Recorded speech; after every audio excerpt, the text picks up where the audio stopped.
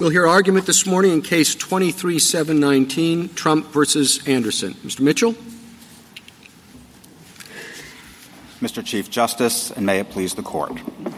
The Colorado Supreme Court held that President Donald J. Trump is constitutionally disqualified from serving as president under Section 3 of the 14th Amendment.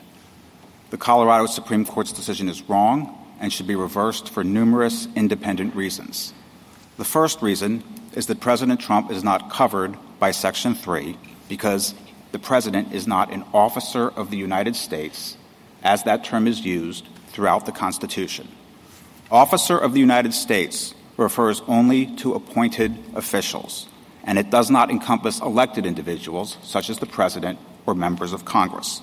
This is clear from the Commissions Clause, the Impeachment Clause, and the Appointments Clause, each of which uses officers of the United States to refer only to appointed and not elected officials. The second reason is that Section 3 cannot be used to exclude a presidential candidate from the ballot, even if that candidate is disqualified from serving as president under Section 3, because Congress can lift that disability after the candidate is elected, but before he takes office. A state cannot exclude any candidate for federal office from the ballot on account of Section 3, and any state that does so is violating the holding of term limits by altering the Constitution's qualifications for federal office. The Colorado Supreme Court's decision is no different from a state residency law that requires members of Congress to inhabit the state prior to Election Day, when the Constitution requires only that members of Congress inhabit the state that they represent when elected. In both situations, a state is accelerating the deadline to meet a constitutionally imposed qualification and is thereby violating the holding of term limits.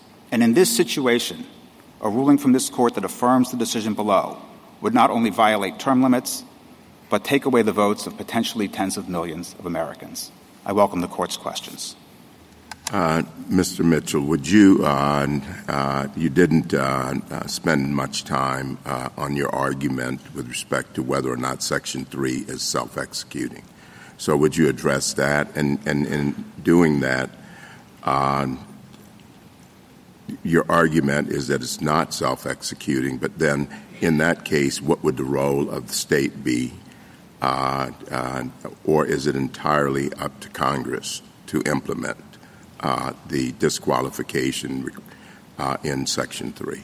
It is entirely up to Congress, Justice Thomas, and our argument goes beyond actually saying that Section 3 is non-self-executing. We need to say something more than that, because a non-self-executing treaty or a non-self-executing constitutional provision normally can still be enforced by a state if it chooses to enact legislation. The holding of Griffin's case goes beyond even that by saying that a state is not allowed to implement or enforce Section 3 of the 14th Amendment unless and until Congress enacts implementing legislation allowing it to do so. So under Griffin's case, which we believe is correctly decided, the Anderson litigants disagree with us on that point. But if this Court were to adhere to the holding of Griffin's case, there would not be any role for the states in enforcing Section 3 unless Congress were to enact a statute that gives them that authority. Counsel, what if somebody came into a state Secretary of State's office and said, I took the oath specified in Section 3, I participated in an insurrection, and I want to be on the ballot?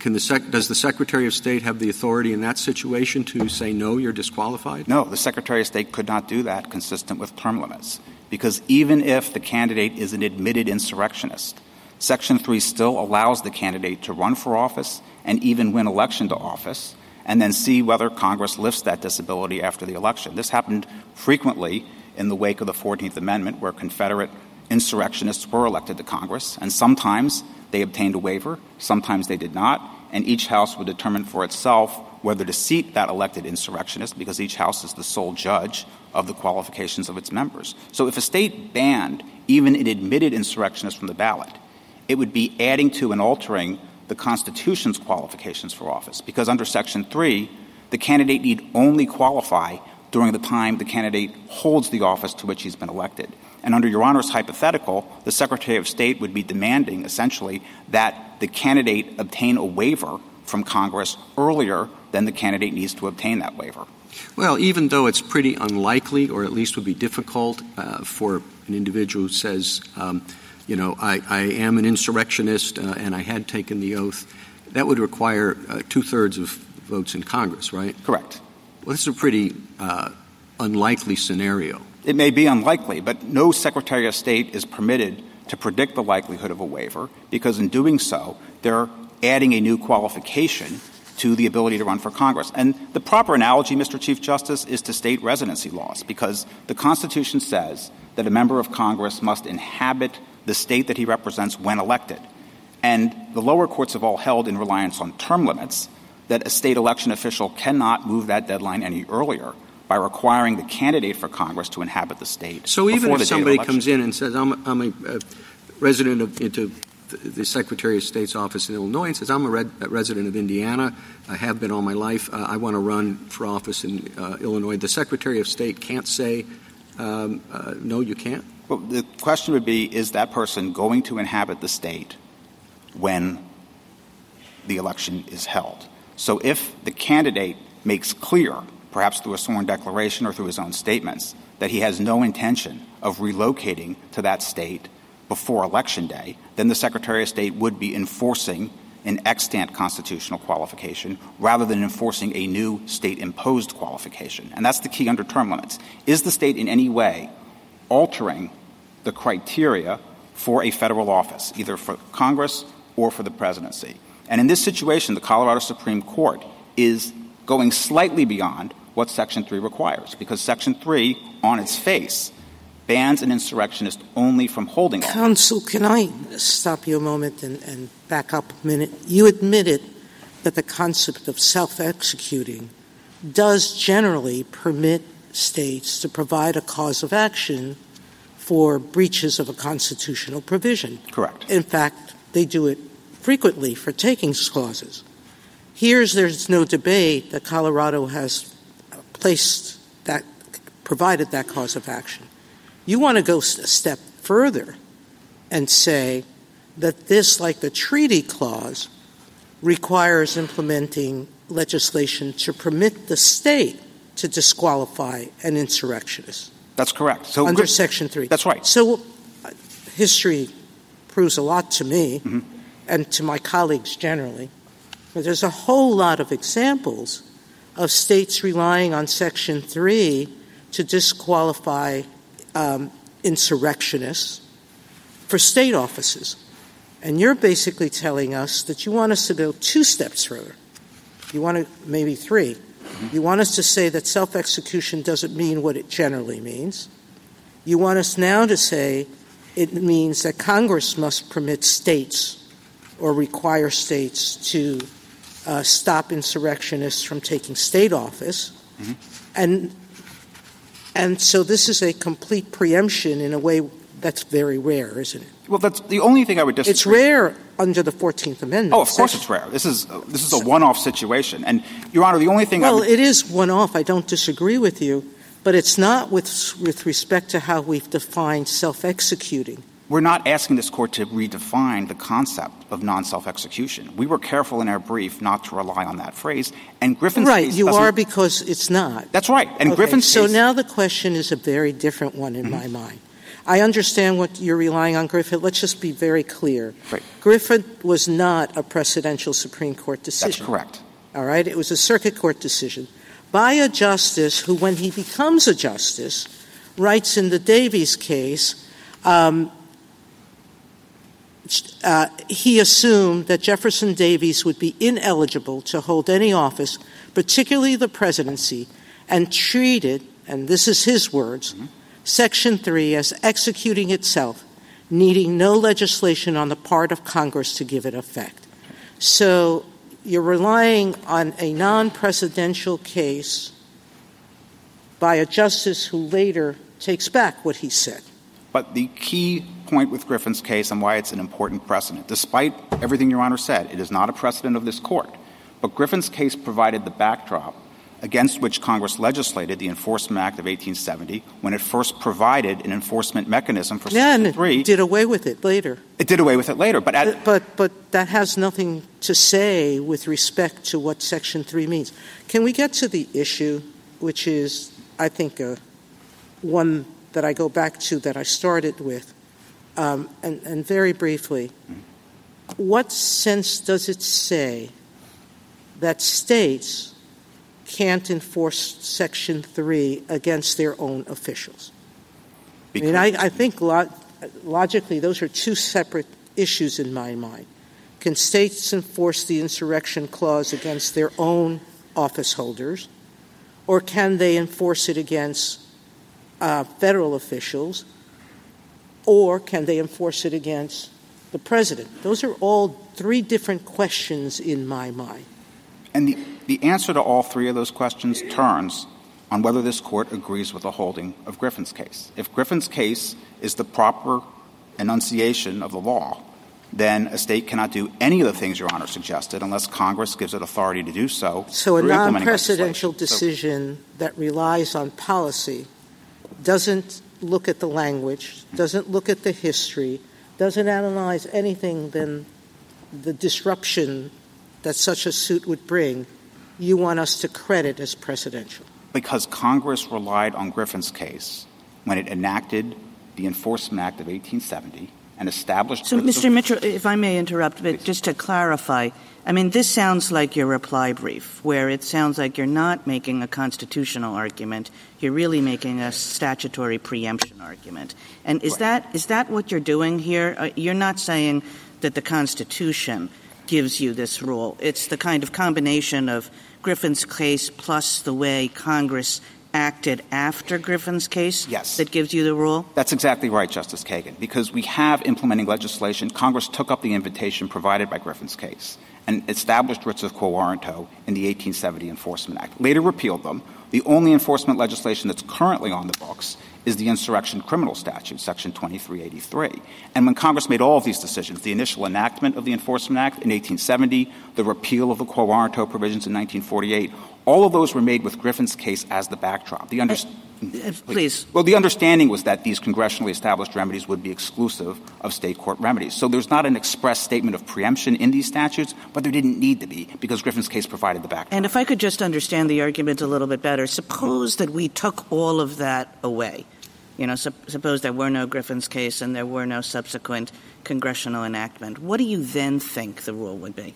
So just as a matter of first principles without Griffin's case, it's a much harder argument for us to make because normally, every other provision of the 14th Amendment has been treated as self-executing. What we would argue, and that's hypothetical that Your Honor has suggested, is that there are practical considerations unique to Section 3 that counsel in favor of a rule similar to what Chief Justice Chase spelled out in Griffin's case. And it goes to, I think, the policy concerns he talks about, where this was a case, Griffin's case involved a convicted criminal who was seeking a writ of habeas corpus on the ground that the judge who tried his case was an insurrectionist disqualified under Section 3. And Chief Justice Chase realizes that if he enforces Section 3 in this situation, it would nullify every official act taken not only by this particular judge, but by anyone who is an insurrectionist or arguably an insurrectionist under Section 3. Well, and that was why do you need those consequential concerns, though? It kind of seems to me that what Justice Kagan is getting at is why don't you have an argument that the Constitution of its own force, that Section 3 of its own force preempts the state's ability not necessarily, I think, not to enforce Section 3 against its own officers, but against federal officers, like in a Tarbell's case kind of way. So there could also be an argument that's more limited. You're suggesting there may be a barrier under the Constitution to a state legislating an enforcement mechanism for Section 3 specific to federal officers. We could rely on precedents such as McClung that says that state courts lack the authority to issue mandamus relief against federal officials. Well, why aren't you making those arguments? Because that doesn't get us – that Griffin's case – That only gets you out of state court. It doesn't get you out of federal court. Right. And also the holding of Griffin's case went well beyond that because Chief Justice Chase said in this opinion, which again provided the backdrop for the congressional enforcement legislation, that states had no role in enforcing Section 3 unless Congress was to give them that authority through a statute that they passed pursuant to their Section 5 But your arguments – please, go ahead. I was just going to add one last thing. I think your argument's a little broader than that because I think if we accept your position that disqualifying someone from the ballot is adding a qualification. Really, your position is that Congress can't enact a statute that would allow Colorado to do what it's done either, because then Congress would be adding a qualification, which it can't do either. No, I don't agree with that, Justice Barrett. Congress is not bound by the holding of term limits. Term limits only prohibits the states from adding additional qualifications or altering the Constitution's qualifications for federal office. It does not purport to restrain Congress. So if Congress were to enact implementing legislation that authorized the states to exclude insurrectionists from the ballot, we believe that would be valid enforcement legislation under Section 3, with an important caveat. There has to be congruence and proportionality under this Court's precedent. So why would that be permissible? Because Section 3 refers to the holding of office, not running for office. And so if a state or Congress were to go further and say that you can't run for the office, you can't compete in a primary, wouldn't that be adding an additional qualification for serving for president? You must have been free from this disqualification at an earlier point in time than Section 3 specifies. I think the answer to your question, Justice Alito, depends on how you interpret the word enforce in Section 5. And some members of this Court, such as Justice Scalia, thought that enforce means you can do nothing more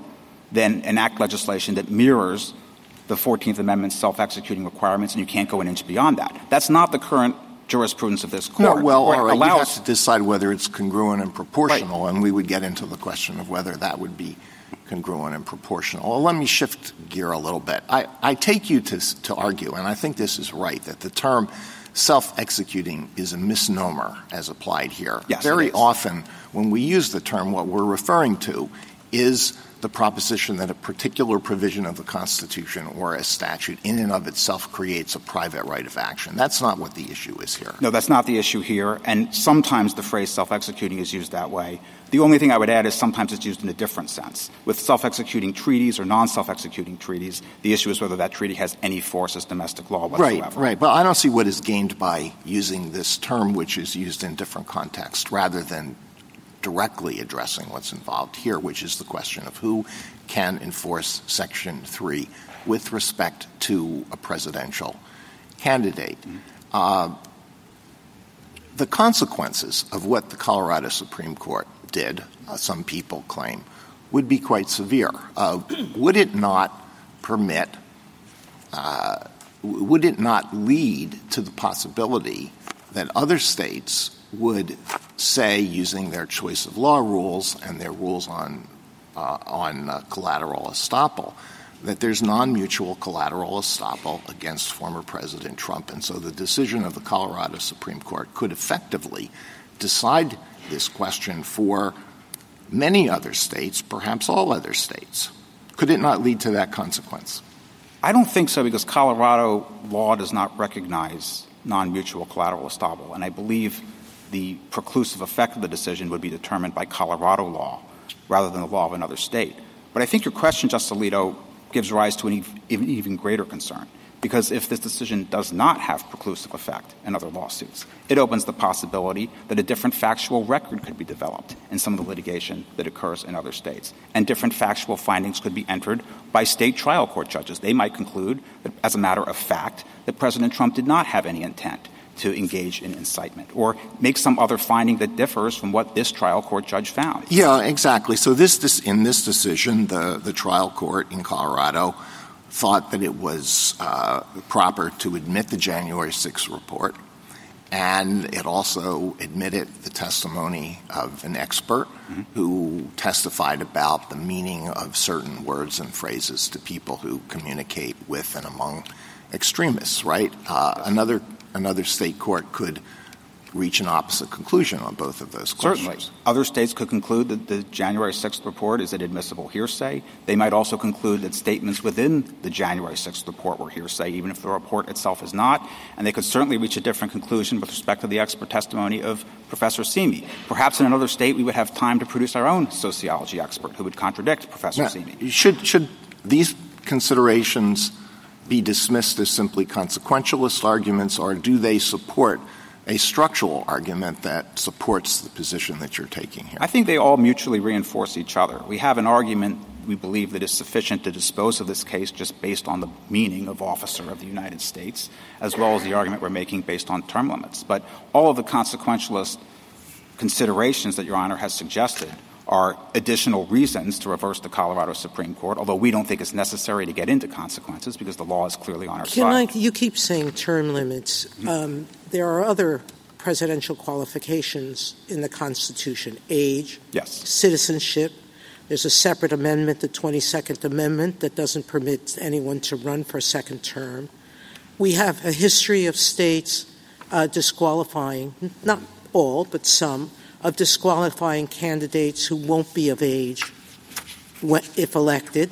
We have a history of at least one state disqualifying someone who wasn't a U.S. citizen. Right. Are your arguments limited to Section 3? Not quite.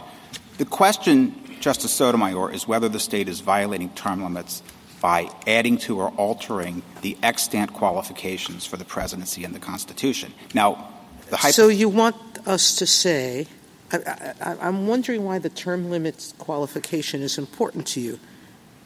Because are you setting up so that if some president runs for a third term, that a state can't disqualify him from the ballot? Of course a state can disqualify him from the ballot, because that is a qualification that is categorical. It's not defeasible by Congress. So a state is enforcing the Constitution when it says you can't appear on our ballot if you've already served 2 terms as president. The same if they're underage when elected, and the same if they're not a U.S. citizen. The same if they're not a U.S. citizen, for sure. The age is a little more nuanced, because you can imagine a scenario where the person is 34 years old at the time of the election, but he turns 35 before inauguration. Well, then that would probably come up to us at some point. The state would make a decision and say he's ineligible, and we would have to decide that question then. But my point is, so what adding qualifications to what term limit is your argument based on? You're changing. I'm just confused. Okay. With respect to maybe I'll start with the age example. Mm-hmm. If a state like Colorado says you can't appear on our presidential ballot unless you are 35 years old on the day of the election, that would be a violation of term limits, because there could be a 34-year-old on the day of the election who turns 35 before Inauguration Day. What Colorado has done here, what their Supreme Court has done, is similar, because under Section 3, President Trump needs to qualify during the time that he would hold office. And the Colorado Supreme Court is saying to President Trump, you have to show that you would qualify under Section 3 now, at the time of the election, or at the time that we, the state Supreme Court. Now I understand. So just a point of clarification so we're all on the same page. When you say term limits, you mean our decision in the term limits case. Yes, I'm sorry. The constitutional provision governing term limits. Yes, U.S. term limits against Thornton. Maybe I should call it Thornton instead of term limits. That would be easier for you. Does it have something to do with the fact that the particular circumstance that you're talking about can change? Is that what you mean? I'm trying to understand the distinction between the provision in the Constitution that relates to disqualification on the basis of insurrection behavior and these other provisions that Justice Sotomayor points out. They all seem to me to be extant constitutional requirements. But you're drawing a distinction. Right. I'm drawing a distinction because some of them are categorical. What do you mean by categorical? Whether or not you are an insurrectionist is or is not categorical? It is not categorical because Congress can lift the disability by a 2/3 vote. But why does that change the initial determination of whether or not you fall into the category? I don't understand the fact that you can be excused from having been in the category. Why does that not make it a categorical determination? Because we don't know whether President Trump will be excused before he's sworn in, if he wins the election, on January 20th, 2025. And a court that is saying that President Trump has to show now, today, that he would qualify under Section 3 is accelerating the deadline that the Constitution provides for him to obtain a waiver from Congress. But that's by virtue of the hold, right? Hold office. This is correct. Section 3 bans him only from holding office. Can I ask you, now that I have the floor. Yes. Can I ask you to address your first argument, which is the officer point? Sorry. Yeah, why don't we? Could we? Is that okay if we do this and then we go to Sure. that? Sure. Go ahead. Will there be an opportunity to do officer stuff, or should we? Absolutely. I just want to understand. So on this theory, what is the sum total of ways that that Section 3 can be enforced? That somebody out there can say, yes, there's been a former president who engaged or led or participated in an insurrection and so should be disqualified from office, putting aside the officer argument. Right. What is the sum total of ways that enforcement can happen? So the answer to that question is going to depend on what Your Honor thinks of Griffin's case.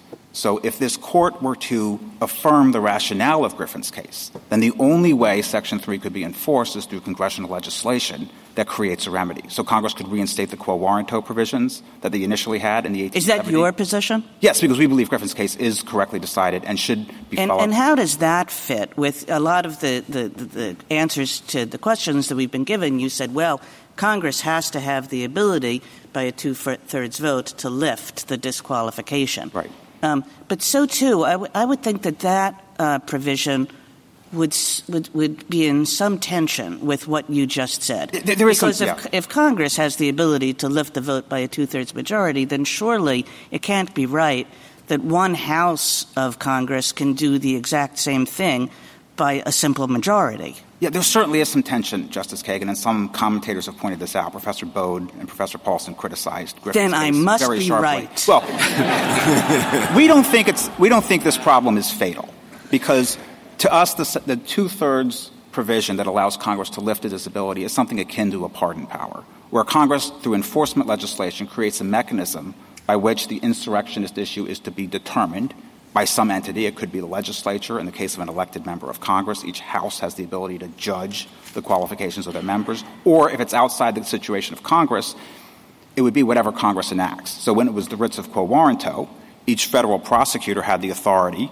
to bring a quo warranto writ against an incumbent official and seek his ouster from office under Section 3. But it was still subject to that amnesty provision in Section 3 of the 14th Amendment. So we do acknowledge the tension, but we don't think that's an insurmountable obstacle. I don't even see why there's a tension. If you analogize the lifting by Congress of the disqualification by a 2/3 vote to a pardon, then surely one would not argue that the fact that the president or governor can pardon someone from a criminal conviction or a criminal offense means that the person couldn't be prosecuted in the first place for the criminal offense. That's right. Right? Yes. So I don't see what the tension is. They're two separate things. Did the person engage in this activity, which is prohibited? And second, even if the person did engage in the activity, are there reasons why the disqualification should be lifted or the pardon should be granted? That's right. I mean, if the court accepts the holding of Griffin's case, that's exactly the regime that we would have. Yeah, I don't see there's a tension, but also there's a limit on what one can infer from the mere fact that Congress can lift the disqualification. You can't infer from that it is impermissible to have a prior determination that the person did engage in the insurrection. You can't make that inference. Okay. It's not well, logical. but I think isn't that what you're doing? What's in tension is that you would have the exact same actor and say, look, that actor can lift the disqualification by a 2/3 vote. But you're saying only that actor can put the disqualification into effect in the first place, and it can do that by far less than 2/3. It can do that just by a simple majority of one house. Or it could do that by doing nothing at all, if the holding of Griffin's case is correct, because just congressional inaction would effectively that means act that the only thing it takes to have no action is half plus one saying we don't feel like it. But that's why we tried to characterize our Griffin's case argument the way we did, where we rely on preemption doctrines as well. So don't you think Griffin's case is also relevant to trying to figure out what the original public meaning of Section 3 of the 14th Amendment is? It's by the Chief Justice of the United States a year after the 14th Amendment. That seems to me highly probative of what the meaning or understanding of that language otherwise elusive language is. I do think it's probative, Justice Kavanaugh. We didn't rely too heavily on the point that you're making, partly because we have this other opinion from Justice Chase in the Jefferson Davis case. So that argument could potentially boomerang on us, which is why we didn't push it very hard in our briefing. But I think Your Honor is right. This is why don't you finish your sentence? It is relevant and probative for sure, but I think there is other evidence, too, that might perhaps undercut the usefulness of trying to characterize Griffin's case as completely emblematic of the original understanding. Now, why don't we move on to the officer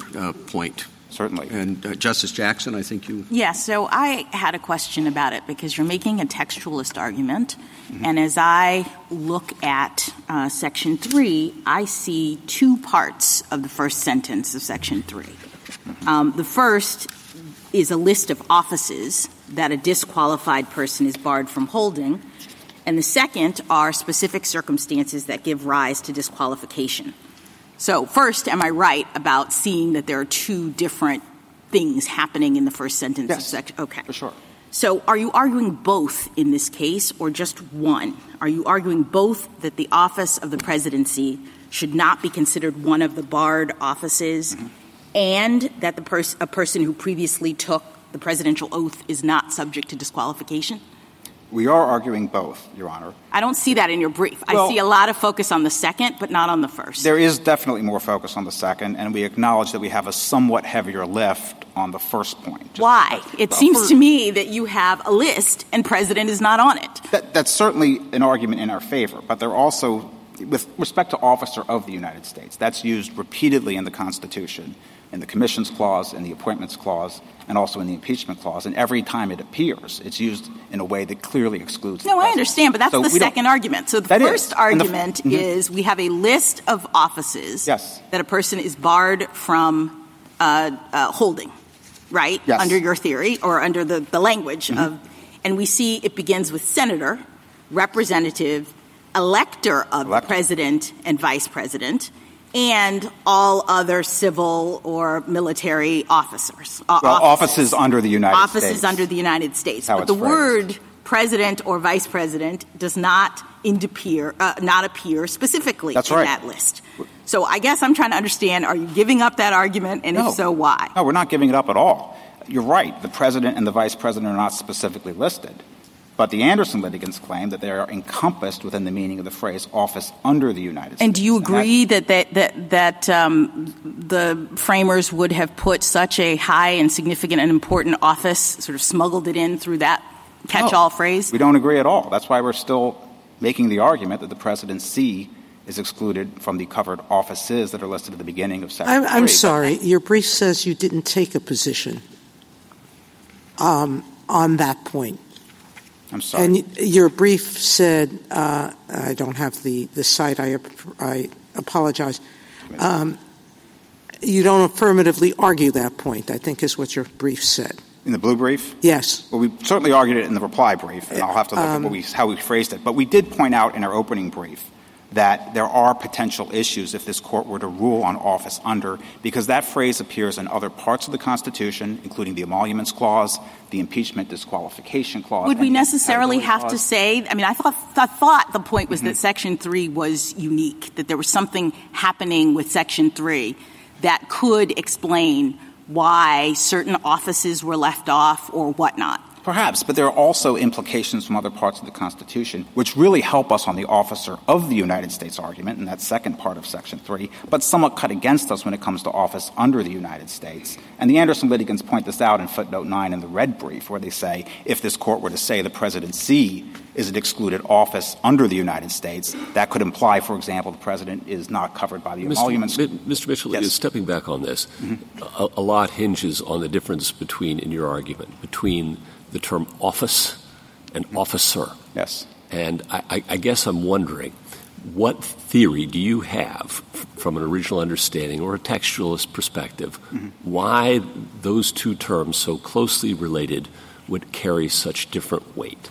Because it's clear from the constitutional text that there are officers that do not hold offices under the United States. For example, the Speaker of the House and the president pro tempore. They're described as officers in Article I who are chosen by the legislature. They also have to be officers if they're able to be covered by the Presidential Succession Act, because under the Constitution, only officers can serve when there's a vacancy in both the presidency and the vice presidency. So they're officers, but they're not offices under the United States because of the incompatibility clause, which says that if you're a member of Congress, you cannot simultaneously hold an office under the United States. So that provision of the Constitution clearly demonstrates that members of Congress can't hold offices. I appreciate that response. Is there anything in the original drafting, history, discussion that you think illuminates why that distinction would carry such profound weight? Not of which we're aware. So these are textual inferences that we're drawing from constitutional structure, intratextualist analysis. Yeah.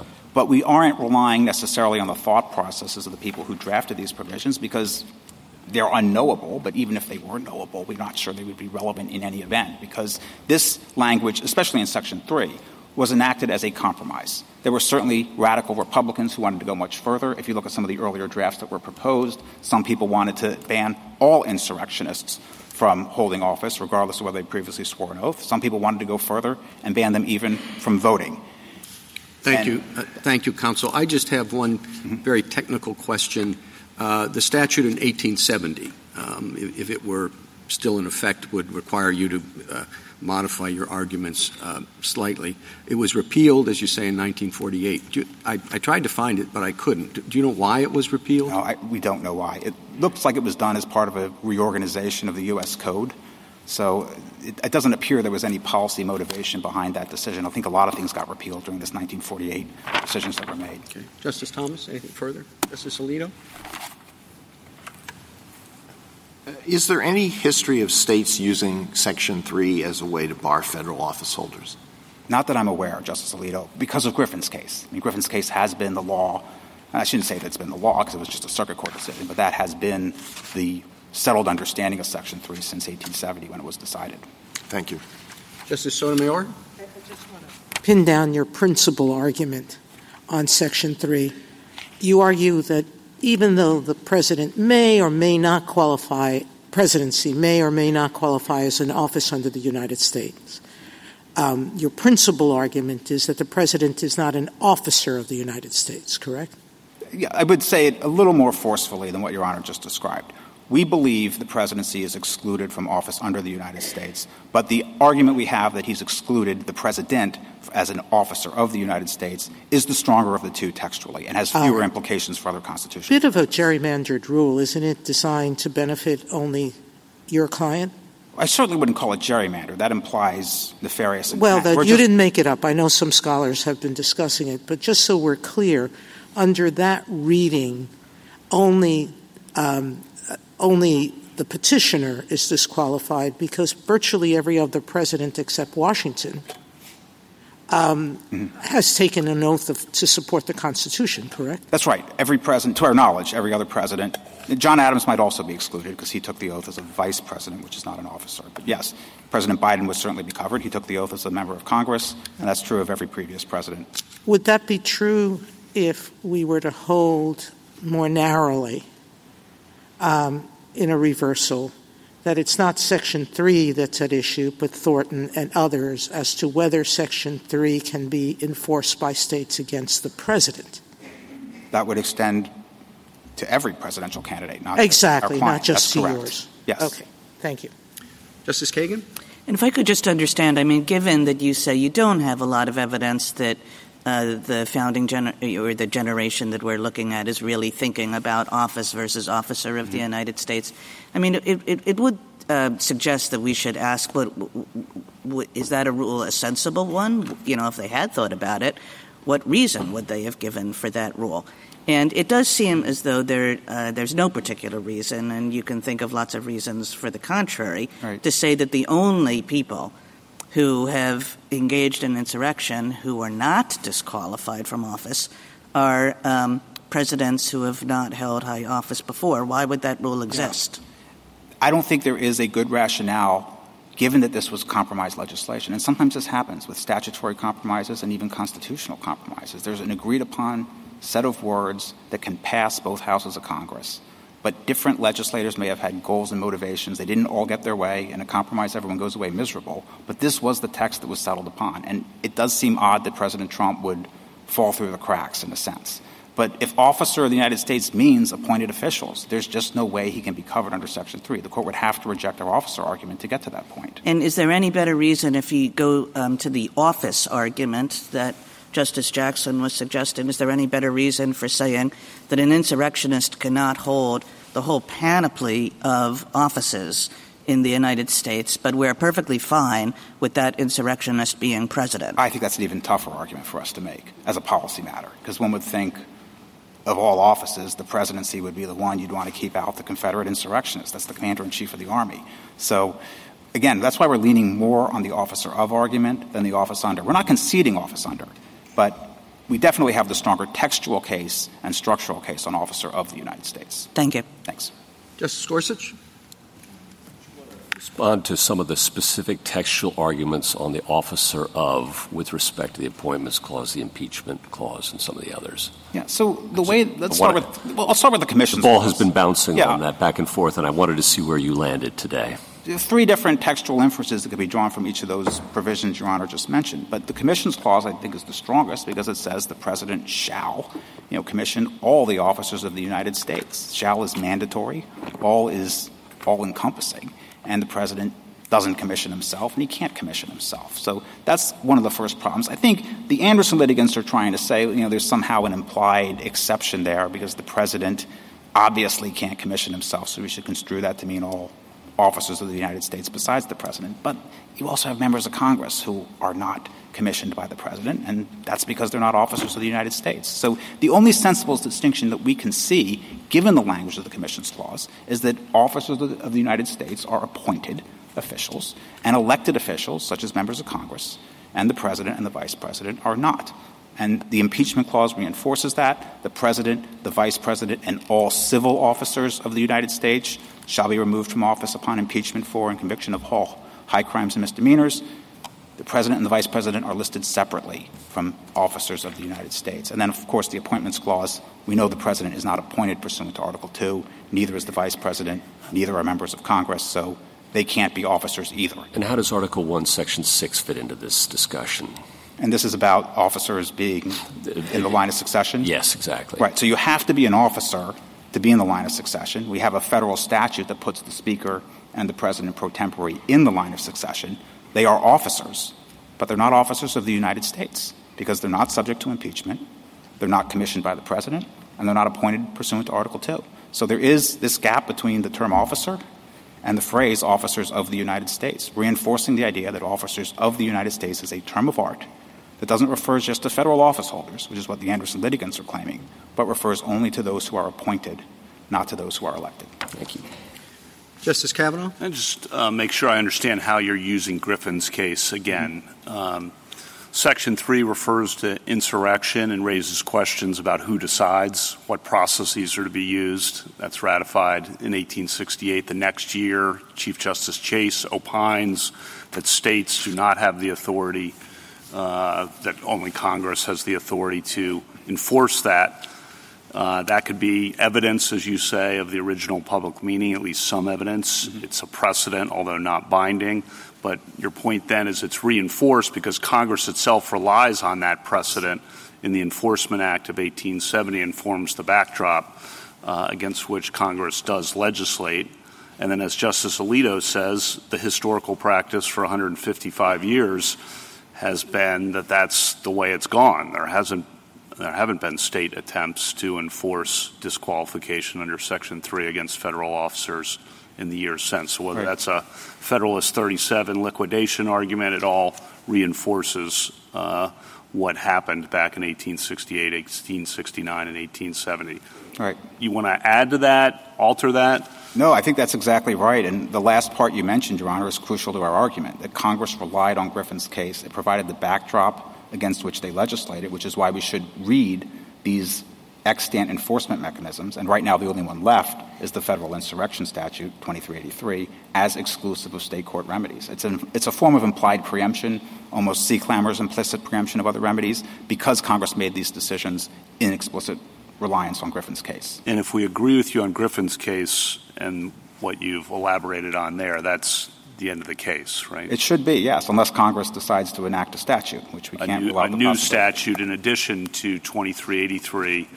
And just to be clear, under 2383, you agree that someone could be prosecuted for insurrection by federal prosecutors and, if convicted, could be or shall be disqualified then from office. Yes, but the only caveat that I would add is that our client is arguing that he has presidential immunity, so we would not concede that he can be prosecuted for what he did on January 6th under 2383. Understood. Asking a question about the theory of 2383. Thank you. Thank you.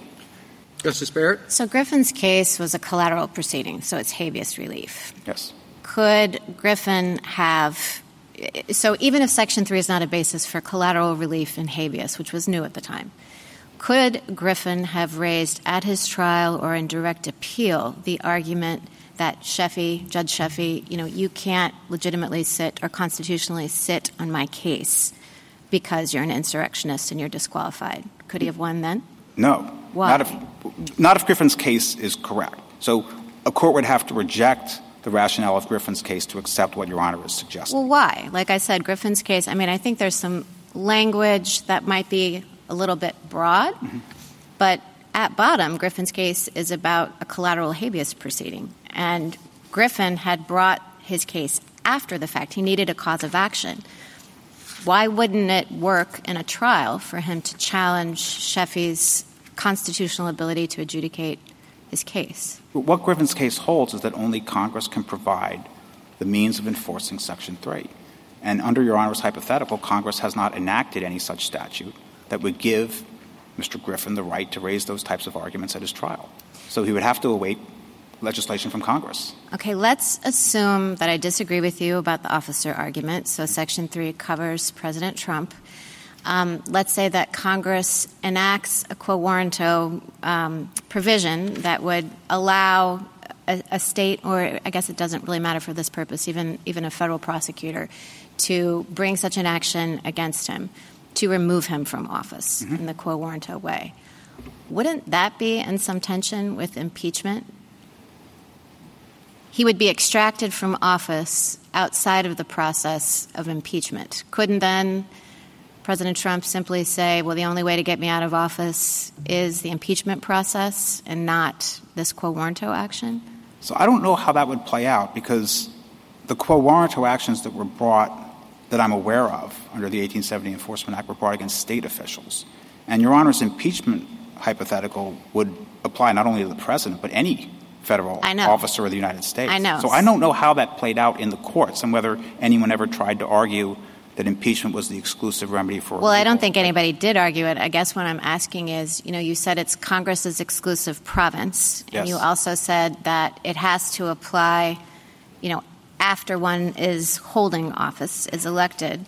And I'm asking whether then the implication of your argument is that Congress could not enact such a provision that applied against federal office holders that were covered by Section 3 as opposed to state ones. I believe they could. And the impeachment clause says that the president, the vice president, and all civil officers of the United States shall be removed from office upon impeachment and conviction. But it doesn't say that's the only way you can remove them. I mean, Congress can defund a position, and effectively it's not quite the same as formal removal. But the other relevant precedent is Stewart against Laird, when the Jeffersonians repealed the Midnight Judges Act and abolished all of these positions for federal judges.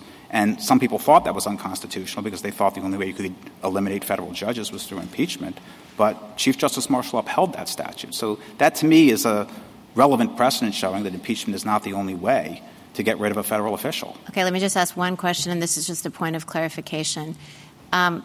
Does President Trump have any kind of due process right here? I mean, I'm wondering, this kind of goes not to the cause of action point or the preemption point, but more to the question of what procedures he might have been entitled to. You don't make the argument that he was entitled to any, nor did I see the argument that he had any kind of constitutionally protected right to ballot access so that he was, and constitutionally entitled to an opportunity to be heard. Is that right? He had no due process right? We made that argument below. We did not make that in our briefs to this court for several reasons. I mean, Your Honor I think, suggesting, and this is correct, that the proceedings below, to put it charitably, were highly irregular. Well, I wasn't suggesting that. I was just asking. The question seems to suggest that there might be due process issues, but we didn't develop that argument in this court for several reasons. Winning on due process doesn't really do as much for our client as the other arguments that we've made, because that would be a ruling specific to this particular proceeding in the state of Colorado and would leave the door open for Colorado to continue on remand to exclude him from the ballot. Okay. Thank you. Justice Jackson? Back to whether the presidency is one of the barred offices, I guess I'm a little surprised at your response to Justice Kagan, because I thought that the history of the 14th Amendment actually provides the reason for why the presidency may not be included. And by that I mean I didn't see any evidence that the presidency was top of mind for the framers when they were drafting Section 3, because they were actually dealing with a different issue. The pressing concern, at least as I see the historical record, was actually what was going on at lower levels of the government. The possible infiltration and embedding of insurrectionists into the state government apparatus, and the real risk that former Confederates might return to power in the South via state-level elections, either in local offices or as representatives of the states in Congress. And that's a very different lens. If your concern is trying to make sure that these people don't come back through the state apparatus and control the government in that direction, seems to me very different than the worry that an insurrectionist will seize control of the entire national government through the presidency. And so I just am surprised that you would, given the text of the provision and the historical context that seems to demonstrate that their concern or their focus was not about the presidency, I just don't understand why you're giving that argument up. There is some evidence to suggest that. Is there any evidence to suggest that the presidency was what they were focused on? There is some evidence of that. There were people saying we don't want Jefferson Davis to be elected president. And there was also one of the drafts of Section 3 specifically mentioned the presidency and the vice presidency. But it wasn't the final. It wasn't the final. So it wasn't. Yes, right. I'm sorry. It wasn't the final enactment, but it does show that there was some concern by some people about Confederate insurrectionists ascending to the presidency. And we didn't want to make a law office history type argument where we just look at the historical evidence and pick the evidence that we like and interpret it tendentiously, because the other side can get back with us and throw this countervailing evidence back in our face. So we wanted to focus more on the text of the Constitution, because this was ultimately a compromise provision that was enacted in Section 3. All right. Let me ask you another question about the states, because you have forcefully made an argument about the states not being able to enforce Section 3. So if we agree with you on that, what happens next? I mean, I thought you also wanted us to end the litigation. So is there a possibility that this case continues in federal court if that's our conclusion? I don't see how it could unless Congress were to enact a statute in response to this court's decision. So your point is that we would have to say congressional enacting legislation is necessary for either state or federal enforcement. That's correct. All right. Final question. The Colorado Supreme Court concluded that the violent attempts of the petitioner's supporters in this case to halt the count on January 6th qualified as an insurrection, as defined by Section 3. And I read your opening brief to accept that those events counted as an insurrection, but then your reply seemed to suggest that they were not. So what is your position as to that? We never accepted or conceded in our opening brief that this was an insurrection. What we said in our opening brief was President Trump did not engage in any act that can plausibly be characterized as insurrection. All right, so why would this not be what is your argument that it's not? Your reply brief says that it wasn't because I think you say it did not involve an organized attempt to overthrow the government. So that's one of many reasons. But for an insurrection, there needs to be an organized, concerted effort to overthrow the government of the United States through violence. And this so riot the point is that a chaotic effort to overthrow the government is not an insurrection? No, we didn't concede that it's an effort to overthrow the government either, Justice Jackson. Right? None of these criteria were met. This was a riot. It was not an insurrection. The events were shameful, criminal, violent, all of those things, but it did not qualify as insurrection, as that term is used in Section 3. Thank you. Thanks. Thank you, counsel. Thank you. Mr. Murray? Mr. Chief Justice, and may it please the Court, we are here because for the first time since the War of 1812, our nation's capital came under violent assault. For the first time in history, the attack was incited by a sitting President of the United States to disrupt the peaceful transfer of presidential power. By engaging in insurrection against the Constitution, President Trump disqualified himself from public office. As we heard earlier, President Trump's main argument is that this court should create a special exemption to Section 3 that would apply to him and to him alone. He says Section 3 disqualifies all oath-breaking insurrectionists except a former president who never before held other state or federal office. There is no possible rationale for such an exemption, and the court should reject the claim that the framers made an extraordinary mistake.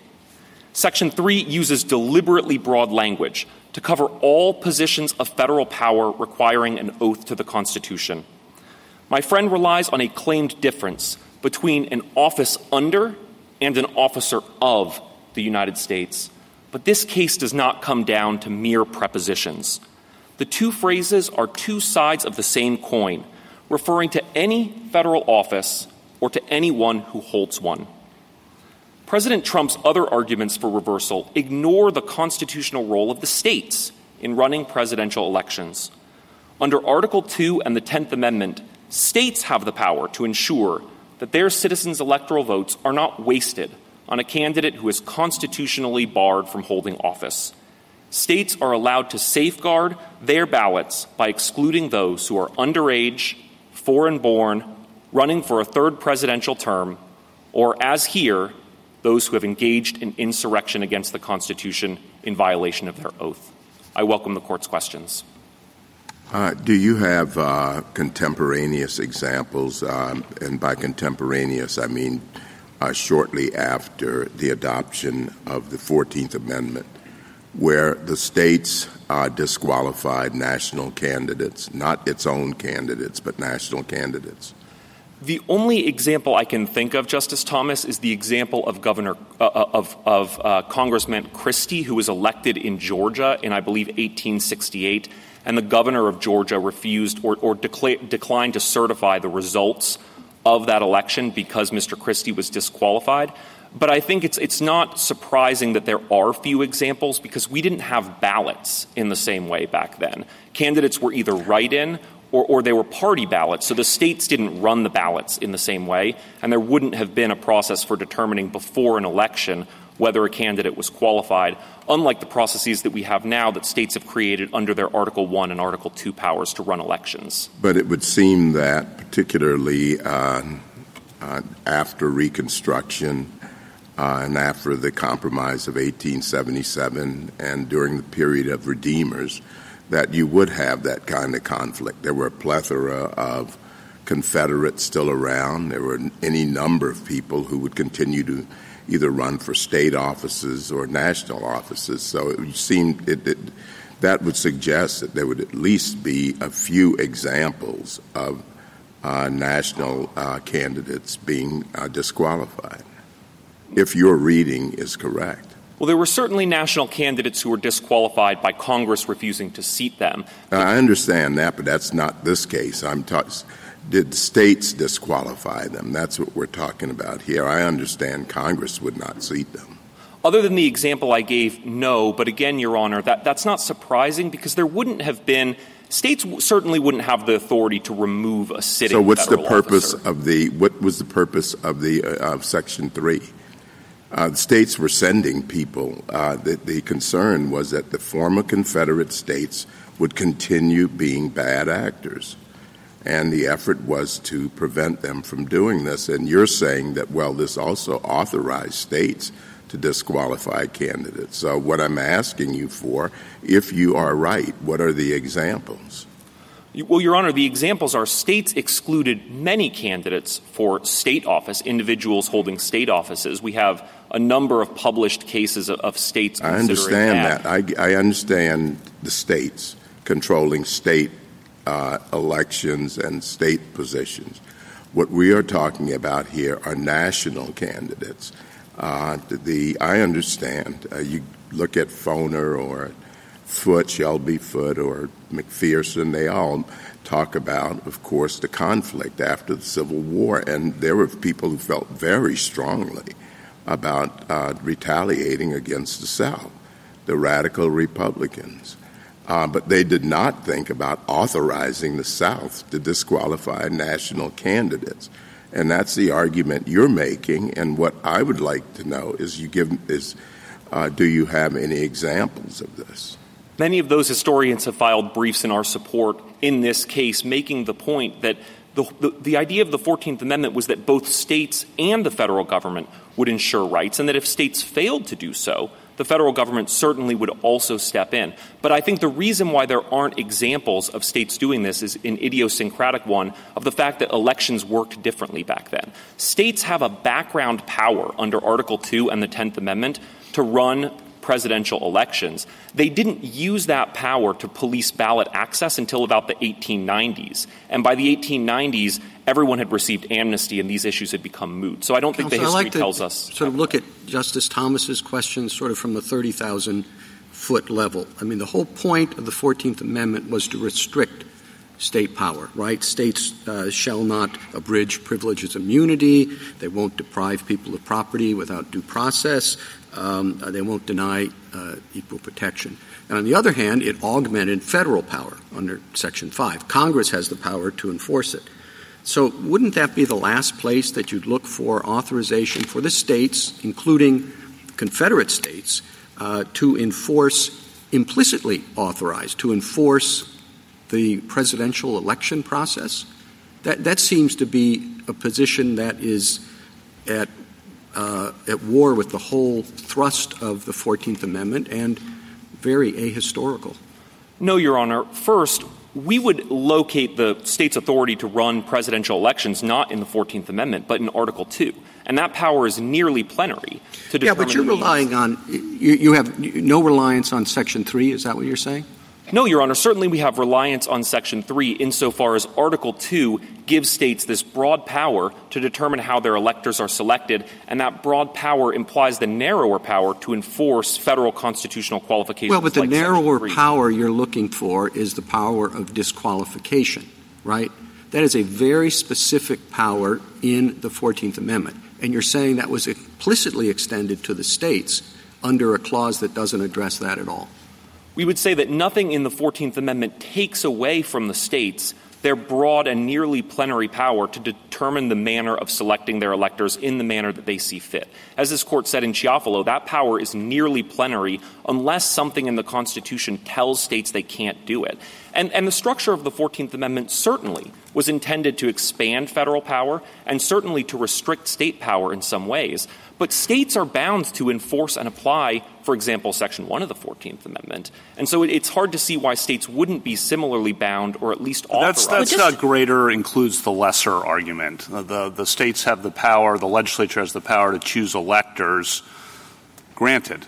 But just because there's one authorized means in the Constitution to a particular end does not mean that there's any means to that end. And so I think you're taking that electors argument and bringing it into Section 3, where, as the Chief Justice says, there's just no and Justice Thomas, there's no historical evidence to support the theory of Section 3 nor the overall to explain the overall structure of the 14th Amendment. We certainly have a long history in this country of states using their power to determine the manner of selecting presidential electors to enforce other qualifications in the Constitution. I don't take it there's a great debate about whether or not states are allowed to exclude underage or foreign-born candidates, or if President Bush or Obama wanted to run for a third term, that they could be excluded under that broad Article 2 power. I don't see why Section 3 should be treated any differently. Section 3 speaks in the same Well, when you look at terms. Section 3, the term insurrection jumps out. And the questions are, what does that mean? How do you define it? Who decides? Who decides whether someone engaged in it? What processes, as Justice Barrett alluded to, what processes are appropriate for figuring out whether someone did engage in that? And that's all what Chief Justice Chase focused on a year after the 14th Amendment to say these are difficult questions, and you look right at Section 5 of the 14th Amendment, as the Chief Justice said, and that tells you Congress has the primary role here. I think what's different is the processes, the definition, who decides questions really jump out at you when you look at Section 3. Your response to that? Well, certainly, Justice Kavanaugh, there has to be some process for determining those questions. And then the question becomes, does anything in the 14th Amendment say that only Congress can create that process? And Section 5 very clearly is not an exclusive provision. It says Congress shall have power. But maybe put most boldly, I think that the question that you have to confront is why a single state should decide who gets to be president of the United States. In other words, this question of whether a former president is disqualified for insurrection to be president again is, just say it. It sounds awfully national to me. So whatever means there are to enforce it would suggest that they have to be federal, national means. Why does, if you weren't from Colorado and you were from Wisconsin or you were from Michigan, and it really, what the Michigan Secretary of State did is going to make the difference between, whether candidate A is elected or candidate B is elected. I mean, that seems quite extraordinary, doesn't it? No, Your Honor, because ultimately it's this court that's going to decide that question of federal constitutional eligibility and settle the issue for the nation. And certainly it's not unusual that questions of national importance come up. Well, I suppose this court would be saying something along the lines of that a state has the power to do it. But I guess I was asking you to go a little bit further and saying why should that be the right rule? Why should a single state have the ability to make this determination not only for their own citizens but for the rest of the nation? Because Article 2 gives them the power to appoint their own electors as they see fit.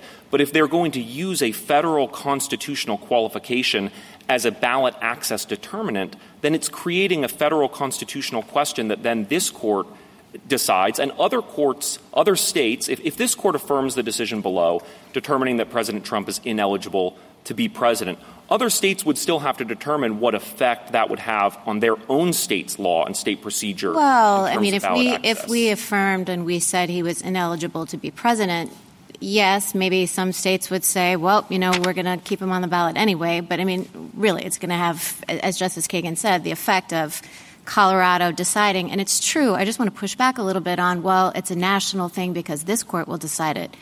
You say that we have to review Colorado's factual record with clear error as the standard of review.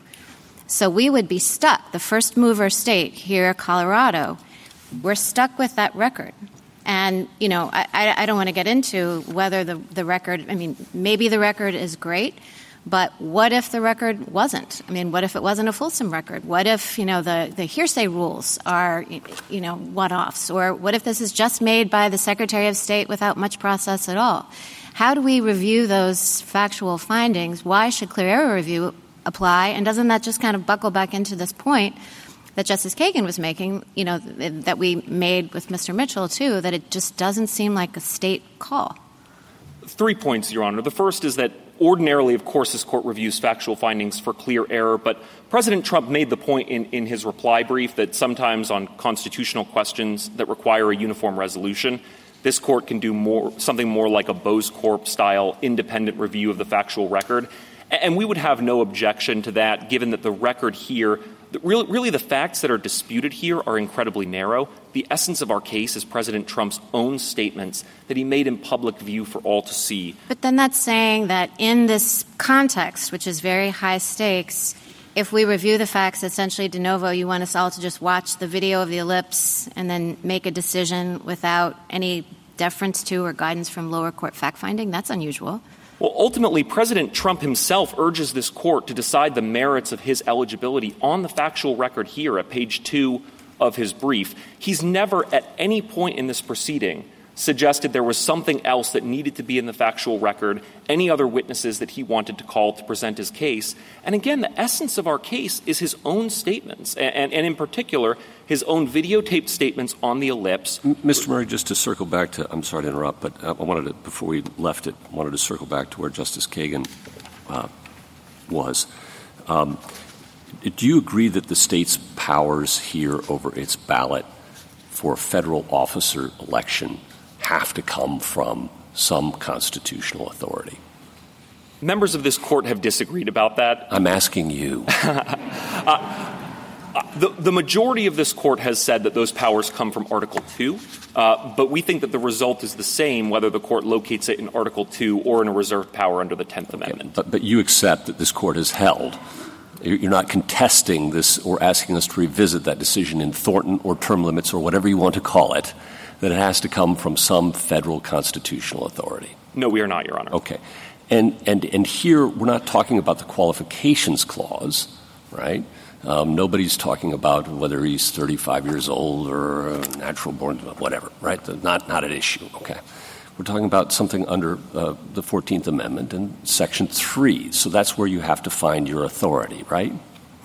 We find our authority in Article 2, in states' plenary power to run their elections. Federal election, but this is for a federal office. It has to come from the Constitution, and you're seeking to enforce Section 3.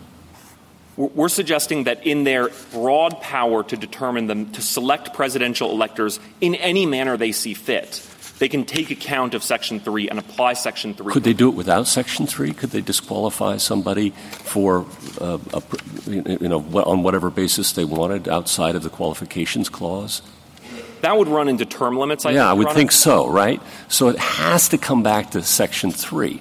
And if that's true, how does that work, given that Section 3 speaks about holding office, not who may run for office? It was a point Mr. Mitchell was making earlier, and I just wanted to give you a chance to respond to it, because it seems to me that you're asking to enforce in an election context a provision of the Constitution that speaks to holding office. So it's different than the qualifications clause, which is all about who can run and then serve, yeah. I don't know that it is different. Okay. Other qualifications for office similarly talk about eligibility for the office. There's nothing unconstitutional about a 30-year-old trying to get on the ballot. Except for this disability can be removed, right, under Section 3. That's what's different about it. So thoughts on that? Well, the fact that there's an extraordinary provision for removing the disability does not negate the fact that the disability exists today, and it's existed since January 6, 2021, when President Trump engaged in insurrection against the Constitution. So were his actions after that date, before he left office, ultra vires? Is that where your theory leads? Well, that would raise the separate question of whether one can collaterally attack the actions of a de facto officer. And that may be the one place in Griffin's case at the very end where we would agree, which is when Justice Chase said, I've talked to my Supreme Court colleagues and we unanimously agree that you can't collaterally attack all official actions of an officer who's in fact holding the position. All right, but just circle back to where we started, right? That this is Section 3, your authority has to come from there, and it's about holding office, and it's a particular kind of disability that can be removed by Congress, and it's the only one like that, right? They can't remove age or citizenship. How should that inform our thoughts about a state's efforts to regulate the ballot for a federal office? The colloquy that my friend had with Justice Alito earlier, I think, is illustrative here. The fact that Congress has an extraordinary removal power does not negate that the disability exists today and exists indefinitely into the future, much like the fact that the president can pardon somebody for a criminal conviction doesn't make that conviction somehow contingent. And I would note that if President Trump were appointed to an office today, if he were appointed as a state judge, he could not hold that office, which shows that the disability exists now. And the fact that Congress has a power to remove the disability doesn't negate the present qualification, nor does it implicitly bestow on President Trump a constitutional right to run for offices that he cannot hold in violation of state law and state procedure under Article 2. In fact, there was a congressional action to permit Confederate officers or people who supported the Confederacy to hold office before the 14th Amendment, correct? So there must have been a thought that there was a pre-existing disqualification. That's absolutely right. There were a flood of amnesty requests even before Section 3 went into effect because everybody understood at the time that those people would be disqualified the moment that Section 3 was enacted forever unless they received amnesty. Counsel, what do you do with what would seem to me to be plain consequences of your position? if Colorado's position is upheld, surely there will be disqualification proceedings on the other side, and some of those will succeed. Some of them will have different standards of proof. Some of them will have different rules about evidence. Maybe the Senate report won't be accepted in others because it's hearsay. Maybe it's beyond a reasonable doubt, whatever. In very quick order, I would expect, although my predictions have never been correct, I would expect that a goodly number of states will say, whoever the Democratic candidate is, you're off the ballot, and others, for the Republican candidate, you're off the ballot, and it'll come down to just a handful of states that are going to decide the presidential election. That's a pretty daunting consequence. Well, certainly, Your Honor, the fact that there are potential frivolous applications of a constitutional provision isn't a reason. Well, no, hold on. I mean, you might think they're frivolous, but probably the people who are bringing them may not think they're frivolous. Insurrection is a broad term, and if there's some debate about it, I suppose that will go into the decision, and then eventually we would be deciding whether there was an insurrection when one president did something as opposed to when somebody else did something else. And what do? Do we wait until near the time of counting the ballots and sort of go through which states are valid and which states aren't? There's a reason Section 3 has been dormant for 150 years, and it's because we haven't seen anything like January 6th. Since Reconstruction. Insurrection against the Constitution is something extraordinary. It seems to me you're avoiding the question, which is other states may have different views about what constitutes insurrection. And now you're saying, well, it's all right because somebody, presumably us, are going to decide, well, they said they thought that was an insurrection, but they were wrong. And maybe they thought it was right. And we'd have to develop rules for what constitutes an insurrection. Yes, Your Honor. Just like this Court interprets other constitutional provisions, this Court can make clear that an insurrection against the Constitution is something extraordinary. And in particular, it really requires a concerted group effort to resist through violence, not some ordinary application of state or federal law, but the functions mandated by the Constitution On your point itself. that it's been dormant for 155 years, I think the other side would say the reason for that is Chief Justice Chase's opinion in 1869 in Griffin's case to start, which says that Congress has the authority here, not the states. That's followed up by the Enforcement Act of 1870, in which Congress acts upon that understanding, which is followed, and there's no history contrary in that period, as Justice Thomas pointed out. There's no history contrary in all the years leading up to this of states exercising such authority. I think the reason it's been dormant is because there's been a settled understanding that Chief Justice Chase, even if not right in every detail, was essentially right, and the branches of the government have acted under that settled understanding for 155 years. And Congress can change that. And Congress does have Section 2383, of course, the Insurrection Act criminal statute. But Congress could change it, but they have not in the 155 years in relevant respects for what you want here today, at least. No, Justice Kavanaugh. The reason why it's been dormant is because by 1876, essentially all former Confederates had received amnesty. And we haven't seen anything like an insurrection since then. I'd like to address your point. Well, Can I go to that point? After the Justice Alito? I don't know how much we can infer from the fact that we haven't seen anything like this before and therefore conclude that we're not going to see something in the future. From the time of the impeachment of President Johnson until the impeachment of President Clinton, more than 100 years later, there were no impeachments of presidents. And in fairly short order over the last couple of decades, we've had 3. So I don't know how much you can infer from that. Certainly, but if this Court affirms, this Court can write an opinion that emphasizes how extraordinary insurrection against the Constitution is and how rare that is, because it requires an assault not just on the application of law, but on constitutionally mandated functions themselves, like we saw on January 6th, a coordinated attempt to disrupt a function mandated by the 12th Amendment and essential to constitutional transfer. Well, let me ask you a question about whether the power that you've described as plenary really is plenary. Suppose that the outcome of an election for president comes down to the vote of a single state, how the electors of the vote of a single state are going to vote. And suppose that candidate A gets a majority of the votes in that state, but the legislature really doesn't like candidate A, thinks candidate A is an insurrectionist, so the legislature then passes a law ordering its electors to vote for the other candidate. Do you think the state has that power? I think there may be principles that come into play in terms of after the people have voted that the state can't change the rules midstream. I'm not sure because I'm not aware of this court addressing it. And certainly let's change it so that it's not after the election. It's 3 days before the election based on the fact that the polls in that state look bad. Can they do it?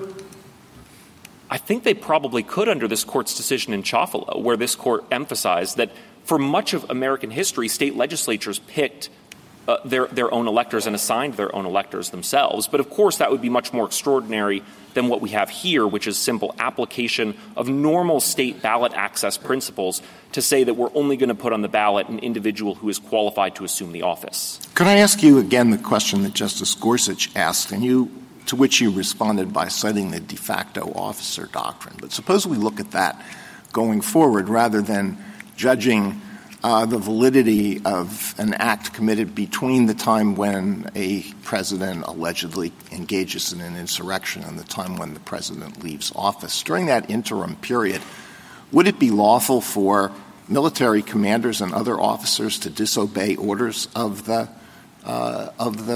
president in question? I'm not sure that anything gives military officers the authority to adjudicate effectively the legality of the presidency. Why not? Because you say he's disqualified from the moment it happens. Now, I understand the de facto officer doctrine might be used to prohibit people from seeking judicial remedies for decisions that take place after the date he was disqualified. But if he's in fact disqualified from that moment, why would anybody have to obey a direction from him? Well, ultimately, there still has to be some kind of procedure in place to adjudicate the disqualification. Certainly, Congress could impeach a sitting president, but that's the only remedy I'm aware of that exists for removal or otherwise negating the authority of a sitting president. Why? Well, on what theory? Because the Section 3 speaks about disqualification from holding office. You say he is disqualified from holding office from the moment it happens. Correct, but nevertheless... So it operates, you say that there's no legislation necessary. I thought that was the whole theory of your case. And no procedure necessary. It happens automatically. Well, certainly you need a procedure in order to have any remedy to enforce the disqualification, which is That's a whole separate question. That's the de facto doctrine. It doesn't work here. Okay, put that aside. He's disqualified from the moment. Self-executing. Done. And I would think that a person who would receive a direction from that person, the president, former president, in your view, would be free to act as he or she wishes without regard to that individual. I don't think so, because I think, again, the de facto officer doctrine would nevertheless come into play to say this is... No, de facto, that doesn't work, Mr. Murray, because de facto officer is to ratify the conduct that's done afterwards and insulate it from judicial review. Put that aside. I'm not going to say it again. Put it aside, okay? I think Justice Alito is asking a very different question, a more pointed one, and more difficult one for you, I understand. But I think it deserves an answer. On your theory, would anything compel a lower official to obey an order from, in your view, the former president? I'm imagining a situation where, for example, a former president was, a president was elected and they were 25 and they were ineligible to hold office, but nevertheless they were put into that office. No, we're talking about Section 3. Please don't change the hypothetical, okay? Please don't change the hypothetical. I know I like doing it too, but please don't do it.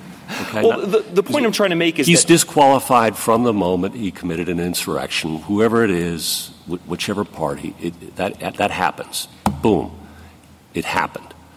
What would compel, and I'm not going to say it again, so just try and answer the question. If you don't have an answer, fair enough, we'll move on. What would compel a lower official to obey an order from that individual?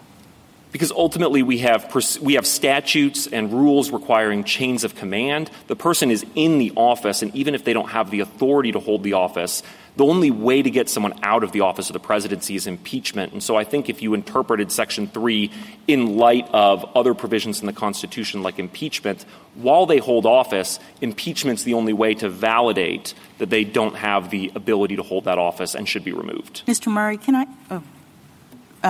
I just ask you about something Justice Kagan brought up earlier, which is the concern about uniformity and the lack thereof if states are permitted to enforce Section 3 in presidential elections. And I guess I didn't really understand your argument or your response to her about that.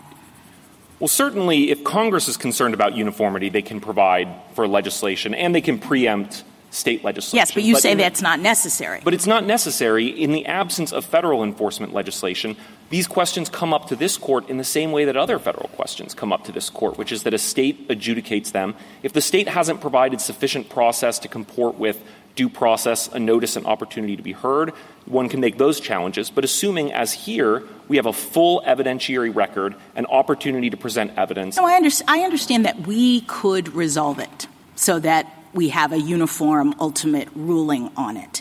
I guess my question is why the framers would have designed a system that could result in interim disuniformity in this way, where we have elections pending and different states suddenly saying you're eligible, you're not, on the basis of this kind of thing. Well, what they were concerned most about was ensuring that insurrectionists and rebels don't hold office. And so once one understands the sort of imperative that they had to ensure that oath breakers wouldn't take office, it would be a little bit odd to say that states can't enforce it, that only the federal government can enforce it, and that Congress can essentially rip the heart out of Section 3 by a simple majority just by failing to pass enforcement legislation. Federalism creates redundancy. And here, the fact that states have the ability to enforce it as well, absent federal preemption, provides an additional layer of safeguards around what really Section 3 Yeah, and I'll ask you about the history when I get a chance again. Thank you. Thank you, counsel. Justice Thomas? Justice Alito? Suppose there's a country that proclaims again and again and again that the United States is its biggest enemy, and suppose that the President of the United States, for diplomatic reasons, think that it's in the best interests of the United States to provide funds or release funds so that they can be used by that country. Could a state determine that that person has given aid and comfort to the enemy and therefore keep that person off the ballot?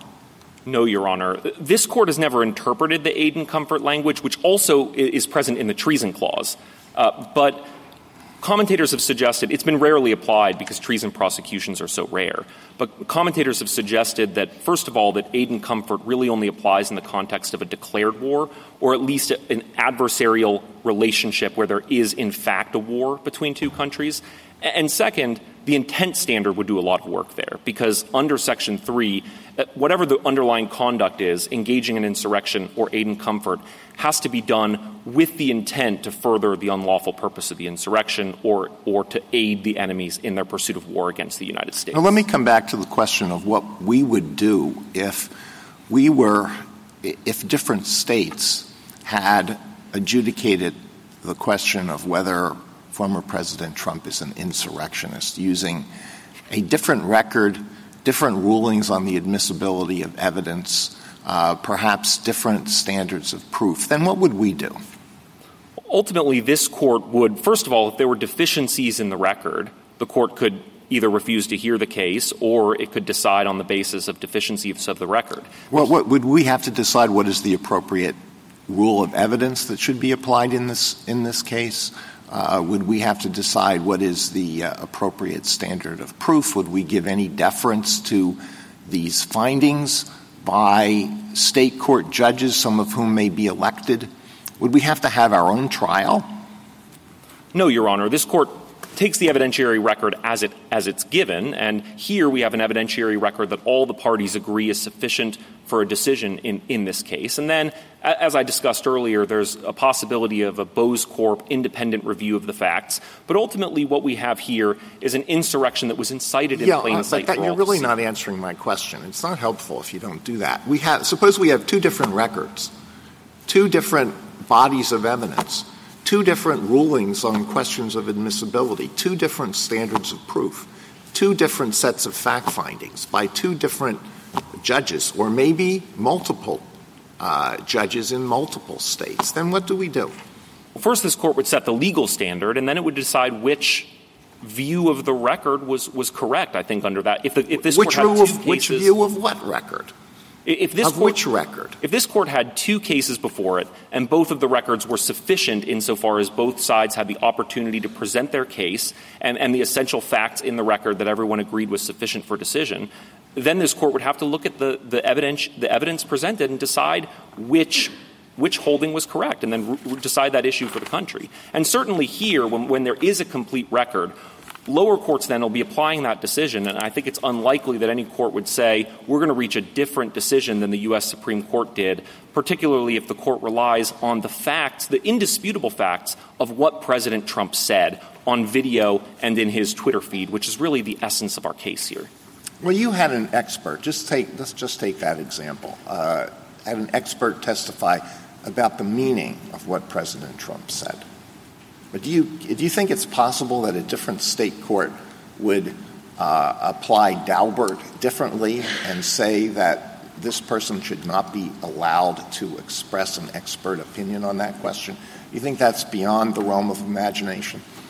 Not at all, Your Honor. 2 points on that. Number one, President Trump didn't appeal the admission of that evidence in this case. But number two, the second point is that Professor Simi he didn't opine on the meaning of President Trump's words. He opined on the effect that those words had on violent extremists. And the essence of his testimony was built around videotaped statements of President Trump himself, encouraging, inciting, and praising political violence. I'm not taking a position one way or the other about whether the expert's testimony should have been admitted or anything like that, or the meaning of President Trump's words. I'm just trying to get you to grapple with what some people have seen as the consequences of the argument that you're advancing, which is that there will be conflicts in decisions among the states, that different states will disqualify different candidates. But I'm not getting a whole lot of help from you about how this would not be an unmanageable situation. If this court writes an opinion affirming on the basis of the indisputable facts of what President Trump said on January 6th and in the weeks leading up to it, and his virtual confession on Twitter after the fact, then it would be reversible error for any other state to conclude otherwise on that question of federal law. Or at the very least, this court could address that when those issues come up, but it seems unlikely. Justice Sotomayor? There's two sides to the other side's position. The first is that it's not self-executing. I want to put that aside. Deal with if we were to hold that states don't have the right to enforce or create a cause of action in this situation. They want the flip to say that no, but even Congress can't do it because they need implementing legislation. Address that argument. Because assume we rule that states don't have it, what would you have us say for the other side of the argument? One of my colleagues says you need, or not then Chief Justice, but Circuit Court Justice Chase said, which is that somehow you need implementing legislation, like the 1870 Act. You seem to say that's not true because they could decide not to seat a candidate, et cetera. So I don't know that legislation is necessary. And certainly there are historical examples of members of Congress under Congress's Article 1 power to judge the qualifications of its members, of members of Congress refusing to seat ineligible candidates under Section 3 who have won election. In the context of the presidency, I think it would create a number of really difficult issues if the court says there's no procedure for determining President Trump's eligibility until after the election. And then what happens when members of Congress on January 6th, when they count the electoral votes, say we're not going to count electoral votes cast for President Trump because he's disqualified under Section 3 under the Electoral Count Reform Act. A number of the amicus briefs, such as those of Professor Ginsburg, Hassan, and Foley, have made the point that that is kind of a disenfranchisement and constitutional crisis in the making, and is all the more reason to address those issues now in a judicial process on a full evidentiary record so that everybody can have certainty on those issues before they go to the polls. Justice Kagan? Mr. Murray, you relied on the state's extensive powers under the Electors Clause. You talked about the states having a role in enacting, typical ballot access provisions. I guess, it strikes me that we've put some limits on that, and I'll just give you Anderson versus Celebrezzi as an example of that, where we said, in fact, states are limited in who they can take off a ballot. And that was a case about minor party candidates. But the reason was that one state's decision to take a candidate off the ballot affects everybody else's rights. And we talked about the pervasive national interest in the selection of candidates for national office. We talked about how an individual state's decision would have an impact beyond its own borders. So if that goes for minor political party candidates, why doesn't it go a fortiori for the situation in this case? Well, certainly constitutional principles like Section 3 apply to everybody, but in Celebrezzi, the issue there was a First Amendment question. And certainly there's no doubt that states' exercise of their power under Article 2 is constrained by First Amendment principles. And in that case, the state law deadlines for when a minor party candidate got on the ballot just came too soon to be reactive to what major parties had done and therefore risk disenfranchising people who were disillusioned with who the major parties had picked. And it raised First Amendment problems. Here there's no real First Amendment problem, and a state is just trying to enforce an existing qualification that's baked into our constitutional fabric. Yeah, I guess, it did come up in the First Amendment, but there's a broader principle there, and it's a broader principle about who has power over certain things in our federal system. And, within our federal system, states have great power over many different areas, but that there's some broader principle about that there are certain national questions where states are not the repository of authority.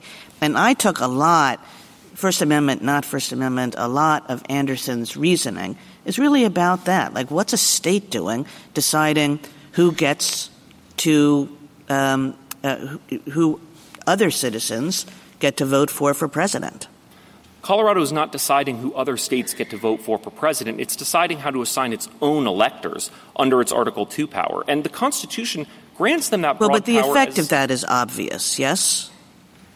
No, Your Honor, because different states can have different procedures. Some states may allow insurrectionists to be on the ballot. They may say, we're not looking past the papers. We're not going to look into federal constitutional questions. It's the sort of even in this election cycle, there are candidates who are on the ballot in some states, even though they're not natural-born citizens, and off the ballot in other states. And that's just a function of states' power to enforce, to preserve their own electors and avoid disenfranchisement of their own citizens. Thank you. Justice Gorsuch? I haven't had a chance to talk about the officer point, and I just want to give you an opportunity to do that. Mr. Mitchell makes the argument that, particularly in the commissions clause, for example, all officers are to be commissioned by the president. Seems to be all-encompassing, that language. And I'm curious your response to that. And along the way, if you would, I poked a little bit at the difference between office and officer in the earlier discussion, you may recall. But I think one point your friends on the other side would make is, well, that's just how the Constitution uses those terms. So, for example, we know that the President pro tem of the Senate and the Speaker of the House are officers of the United States because the Constitution says they are. But we also know that they don't hold an office under the United States because of the incompatibility clause that says they can't. So maybe the Constitution to us today, to a lay reader, might look a little odd in distinguishing between office and officer, not prepositions, nouns, a distinction. But maybe that's exactly how it works. Thoughts? Well, I'd start with the idea that the meaning of officer in the 1780s was the same meaning that it has today, which is a person who holds an office. And certainly in particular contexts like the Commissions Clause, it appears that that's referring, that is referring to a narrower class of officers, because we know that there are... Except it says all. Well, we know that there are classes of officers, like the President pro tem, who don't get their commissions from the President. Well, that's because the Constitution elsewhere says that. We know that the Appointments Clause refers to a class of officers who get their appointment from the Constitution itself, rather than from presidential appointment. People who get their commissions from the President himself are not commissioned by the President. And so if you read the Appointments Clause in line with the Commissions Clause, then the Commissions Clause is really talking about the President's power. If one needs a commission, it's the President who grants it. But I think it's important to bring us back to Section 3 in particular, because that was 80 years... Before we get to that, though, just the distinction between office and officer, do you agree that the Constitution does make that distinction, particularly with respect to the Speaker and President pro tem? The Constitution makes that distinction, but at least in Section 3, an officer of the United States is a person who swears an oath and holds an office. Now, the President pro tem and the Speaker of the House, they don't swear a constitutional oath in that capacity. They swear a constitutional oath if they are a senator or representative in Congress in that separate non-official capacity. But I think that You agree they are officers who don't hold an office? They're officers who may hold an office but don't swear an oath under Article 6 in that official capacity. Well, how can they hold an office under the Incompatibility Clause? It says they can't. Well, I think that's a fair point, and I think that may be an exception to the general rule, and one might consider them perhaps officers of the House and Senate because they are appointed by those bodies and preside over those bodies. Well, the Constitution says they're officers of the United States. So there are some instances when you have an officer but not an office. Those may be an exceptional circumstance, but I would... Thank you. You're welcome. Justice Kavanaugh? The concerns of some question have been the states having such power over a national office, other questions about the different states having different standards of proof. And they seem underscored by this case, at least the dissenting opinion below. Justice Sotomayor said, I've been involved in the justice system for 33 years now, and what took place here doesn't resemble anything I've seen in a courtroom, end quote. And then added, quote, what transpired in this litigation fell woefully short of what due process demands, end quote. Now, I don't know whether I agree or not. I'm not going to take a position on that. But the fact that someone's complaining not about the bottom line conclusion, but about the very processes that were used in the state would seem to, and that would be permitted, seems to underscore the concerns that have been raised about state power. Just wanted to give you a chance to address that because that was powerful language. Again, not disagreeing about the conclusion, but about the very fairness of the process. Yes, Your Honor, but that language was, with respect to Justice Sotomayor, just not correct. President Trump had a 5-day trial in this case. He had the opportunity to call any witnesses that he wanted. He had the opportunity to cross-examine our witnesses. He had the opportunity to testify if he wanted to testify. And, of course, the process was expedited because ballot access decisions are always on a fast schedule. But in this whole case, from the trial court all the way up to this court, President Trump has never identified a single process other than expert depositions that he wanted to have that he didn't get. He had the opportunity for fact witness depositions. He had the opportunity to call witnesses remotely. He didn't use all of his time at trial. There was ample process here, and this is how ballot access determinations in election cases are decided all the time. Okay. Second question. Some of the rhetoric of your position, I don't think it is your position, but some of the rhetoric of your position seems to suggest unless the states can do this, no one can prevent insurrectionists from holding federal office. But obviously Congress has enacted statutes, including one still in effect, Section 2383 of Title 18, prohibits insurrection. It's a federal criminal statute. And if you're convicted of that, it says, shall be disqualified from holding any office. And so there is a federal statute on the books, but President Trump has not been charged with that. So what are we to make of that? Two things, Your Honor. Section 2383 was initially enacted about 6 years before Section 3. It wasn't meant as implementing legislation related to Section 3. And I would emphasize that by the time that Section 3 was ratified, most Confederates had already received criminal pardons. I guess the question's a little bit different, which is if the concern you have, which I understand, is that insurrectionists should not be able to hold federal office, there is a tool to ensure that that does not happen, namely federal prosecution of insurrectionists. And if convicted, Congress made clear you are automatically barred from holding a federal office. That tool exists, you agree, and could be used, but has not, could be used against someone who committed insurrection. You agree with that? That's absolutely right, Your Honor. But I would just make the point that the framers of Section 3 clearly understood that criminal prosecutions weren't sufficient because oftentimes insurrectionists go unpunished, as was the case in the Civil War, and that the least we can do is impose a civil disqualification penalty so that even if we don't have the stomach to throw someone in jail. Well, they had the quo warranto provision that was in effect then from 1870 until 1948, but then obviously that dropped out and hasn't been seen as necessary since then. Last question. In trying to figure out what Section 3 means, and to the extent it's elusive language or vague language, what about the idea that we should think about democracy, think about the right of the people to elect candidates of their choice, of letting the people decide, because your position has the effect of disenfranchising voters to a significant degree. And should that be something, does that come in when we think about should we read Section 3 this way or read it that way? What about the background principle, if you agree, of democracy?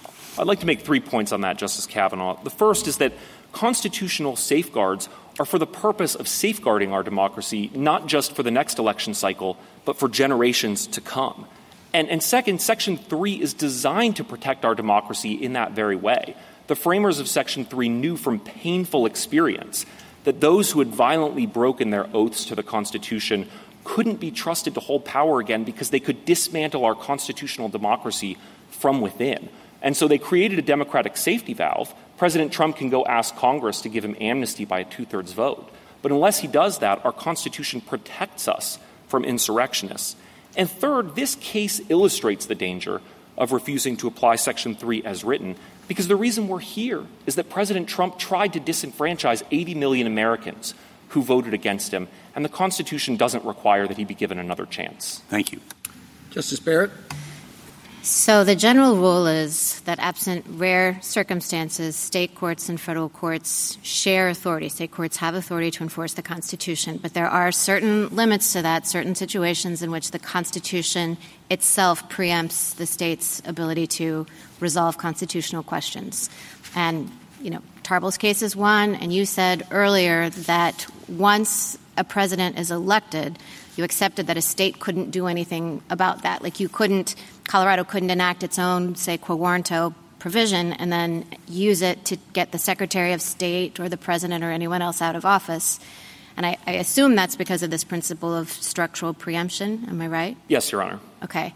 So I just want to clarify what that means for your argument. That means that your eggs are really in the basket of the Electors Clause, really in the Article I basket, because you're saying that even though all of the questions that people have been asking have suggested that there's a problem with giving a single state the authority to render a decision that would have an effect on a national election.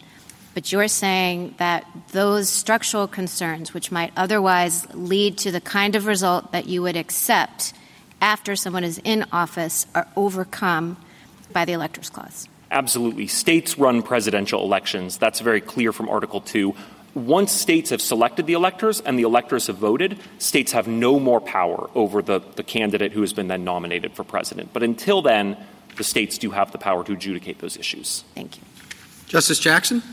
So when I asked you earlier about the uniformity concern and the troubling potential disuniformity of having different states enforce Section 3 with respect to presidential elections, you seem to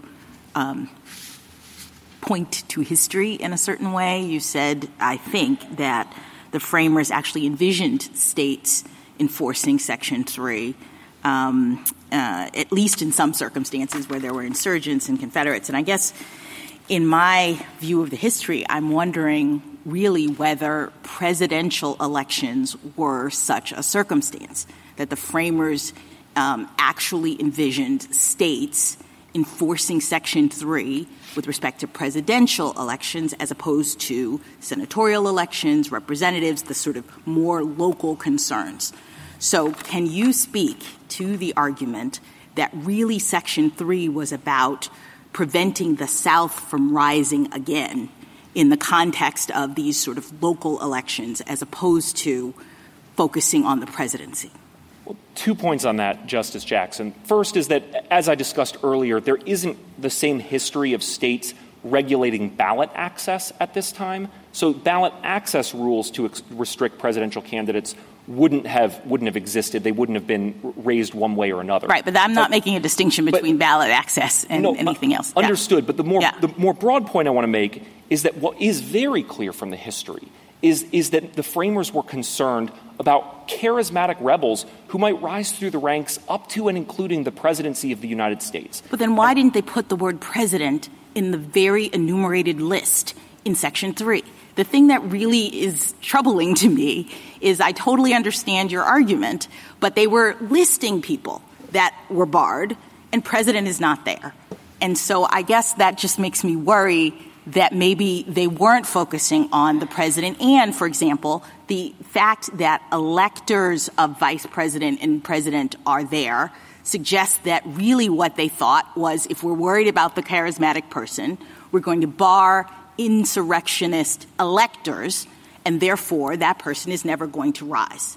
This came up in the debates in Congress over Section 3, where Reverdy Johnson said, why haven't you included president and vice president in the language? And Senator Morrill responds, we have. Look at the language, any office under the United States. Yes, but doesn't that at least suggest ambiguity? And this sort of ties into Justice Kavanaugh's point. In other words, we had a person right there at the time saying what I'm saying.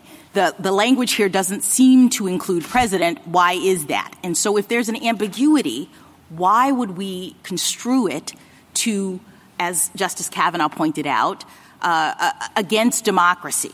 Well, Reverdy Johnson came back and agreed with that reading.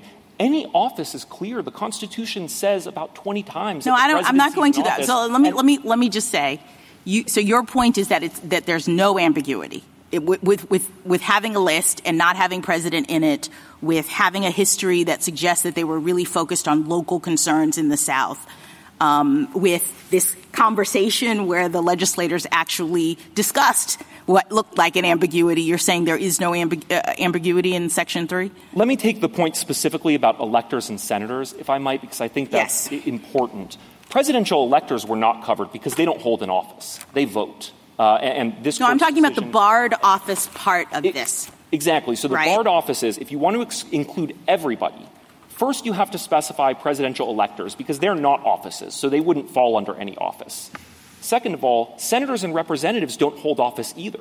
The Constitution tells us that under the Incompatibility Clause and refers to them as holding seats, not offices. And so you want to make sure that there's no doubt that senators and representatives are covered. Given that the Constitution suggests otherwise, you have to include them. The Constitution says the presidency holds an office, as do members of this court. And so other high offices, the president, vice president, members of this court. All right, let me ask you, I appreciate that argument. If we think that the states can't enforce this provision for whatever reason in this context, in the presidential context, what happens next in this case? I mean, is it done?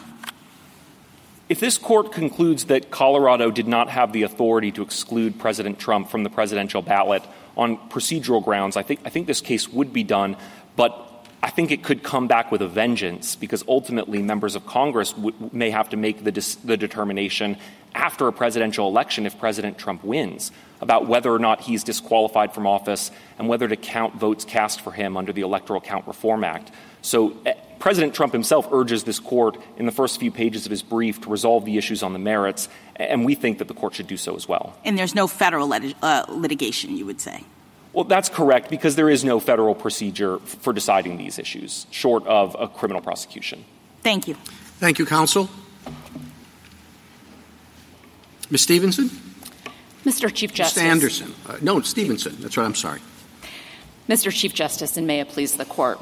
Exercising its far-reaching powers under the Electors Clause, Colorado's legislature specifically directed Colorado's courts to resolve any challenges to the listing of any candidate on the presidential primary ballot before Coloradans cast their votes. Despite this law, petitioner contends that Colorado must put him on the ballot because of the possibility there would be a supermajority act of Congress to remove his legal disability. Under this theory, Colorado and every other state would have to indulge this possibility, not just for the primary, but through the general election and up to the moment that an ineligible candidate was sworn into office. Nothing in the Constitution strips the states of their power to direct presidential elections in this way. This case was handled capably and efficiently by the Colorado courts under a process that we've used to decide ballot challenges for more than a century. And as everyone agrees, the court now has the record that it needs to resolve these important issues. I welcome your questions. Is there an express provision with respect to that defines what a qualified candidate is? No, Your Honor, there's not an express provision. When the Colorado Supreme Court looked at this, they looked at the need to be qualified, plus the fact that this part was... So what does it say, then? If it's not expressed, how do we get to this issue of qualified candidate? What the Colorado Supreme Court did, and if I could have a standing objection, I do want to make the argument that you shouldn't review the court's statutory interpretation. No, I'm just looking at the statute. Right. What the court did was to say that we have three important provisions in this section that show that candidates have to be qualified. First, it requires that under 1203 2A, that a political party that wants to participate has to have a qualified candidate. It also looked at the fact that comparable write-in candidates also had to be qualified. No, but this isn't a write-in candidate, so we're actually talking about the participation of a political party, right? We're not talking about the participation of a candidate. Sure. I think that the fact that the write-in candidate also had to be qualified was confirmatory of the fact that the political party candidate also had to be qualified. And it would be otherwise incongruous to read those things differently. So how is Section 3 a qualification? Under the reasoning of the Colorado Supreme Court, no, just on its face. A candidate must meet all the criteria for eligibility, and I don't perceive any distinction between meeting the eligibility criteria and not being disqualified. I just don't see any meaningful difference between those two things. Thank you. You represent the Secretary of State, right? That's correct, Your Honor. If you're the Secretary of State somewhere and someone comes in and says, I think this candidate should be disqualified, what do you do next? Administratively, and what the Deputy Elections Director testified to at the hearing, is that if they obtain objective knowable information, the Secretary can act on that and inform the candidate. So the Secretary at first decides whether that's objective knowable information? In some instances. In this case, the challenge was actually brought before the candidate's paperwork had even been submitted, and because there had already been a challenge asserted and put into the proper court procedure, the Secretary didn't even make that determination because she didn't have the paperwork. Well, what in another case where that wasn't the procedure that was filed, somebody comes Sure. in, maybe they've got a stack of papers saying, here's why I think this person is guilty of insurrection. It's not a big insurrection, something that, happened down the street, but they say this is still an insurrection. I don't know what the standard is for when it arises to that. I think anything that even presented that level of controversy about one person having a set of facts that they said proved this would send this case to the 113 procedure that we use to resolve ballot challenge issues like that. And if another elector or the individual who brought the information didn't want to bring it, the Secretary herself could bring that action. Is there a provision for judicial review of the Secretary of State's action, both in Colorado and perhaps what you know about other states? Well, certainly in Colorado, if any action that the Secretary takes that anyone wants to challenge, they can use the 113 process to do so. I think states have varying degrees of that. There are certainly other states that allow versions of that. And then I don't know whether there are others that don't. I certainly know that there are some that do. I think we're told that there are states that do not provide for any judicial review of a Secretary of State's determination. Is that incorrect? No, I think that's right. And I think there are some states that actually have no mechanism to come to, I think, Justice Kagan's point, or there are some states that don't have any mechanism to exclude a disqualified candidate from the ballot at all. And I do want to speak to that for just a minute about the actual would that be constitutional if the Secretary of State's determination was final? I think so under Article 2, the Electors Clause, Your Honor, that would be constitutional. States get very broad authority to determine how to run their presidential elections. Could a state enact a statute that provides different rules of evidence and different rules of procedure and different standards of proof for this type of proceeding than for other civil proceedings? Yes, Your Honor, I believe it could, under the same Electors Clause power. That issue would be determined under perhaps a different constitutional provision like the Due Process Clause, correct? Correct. The bounds of the Electors Clause are other constitutional constraints, which would include due process, equal protection, First Amendment. What's the due process right?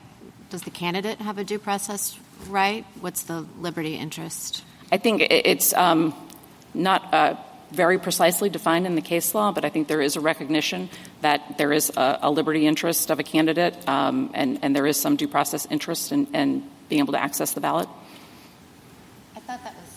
I thought that was for voters. You think for the candidate too, that it would be taking something away from the candidate? Certainly, yes, and I think a lot of times you see that in the First Amendment context where candidates can have an issue about being on the ballot, but it's sort of a hybrid, oftentimes First Amendment, 14th Amendment, qualifications clause, all discussed together. Let me ask you a question about just follow up to Justice Alito. You know, these decisions might be made different ways in different states. Maybe a Secretary of State makes it in one state with very little process, or a process more like Colorado's could be followed by others. Would our standard of review of the record vary depending on the procedure employed by the state? I think this court has tremendous discretion to decide its standard of review, and it might be based on the process that was employed by an individual state. I think you could exercise the independent review of Boas Corp that Mr. Murray talked about, or you could give deference where you have a full-blown proceeding like the one here that had all the protections of rules of evidence and cross-examination and things like that. I'm sorry. You think we should give deference in reviewing the factual record, the legal conclusions? In other words, we shouldn't undertake a de novo review. I don't think the review should be de novo. However, I am amenable to the suggestion that the court would do the Boas Corp type independent review that might provide greater certainty to states around the country as to what the court's position is on the factual record in this case. Of course, if it were not de novo review, we could reach disparate results even on the same record, right? I think that's possible. I take it your position is that this disqualification is really the same as any other disqualification, age or residence or what have you. That's correct. And what if I were to push back on that and say, well, this disqualification, number one, it's in the 14th Amendment, and the point of the 14th Amendment was to take away certain powers from the states. Number two, Section 3 itself gives Congress a very definite role, which Mr. Mitchell says is interfered with by the ability of states to take somebody off the ballot. And maybe number three, it's just more complicated and more contested. And if you want, more political. And why don't all of those things make a difference in our thinking about this qualification as opposed to any other? And so, Your Honor, I think the trouble with the categorizing the insurrection issue as necessarily more difficult is it's just an assumption that's coming up, I think, because of this case.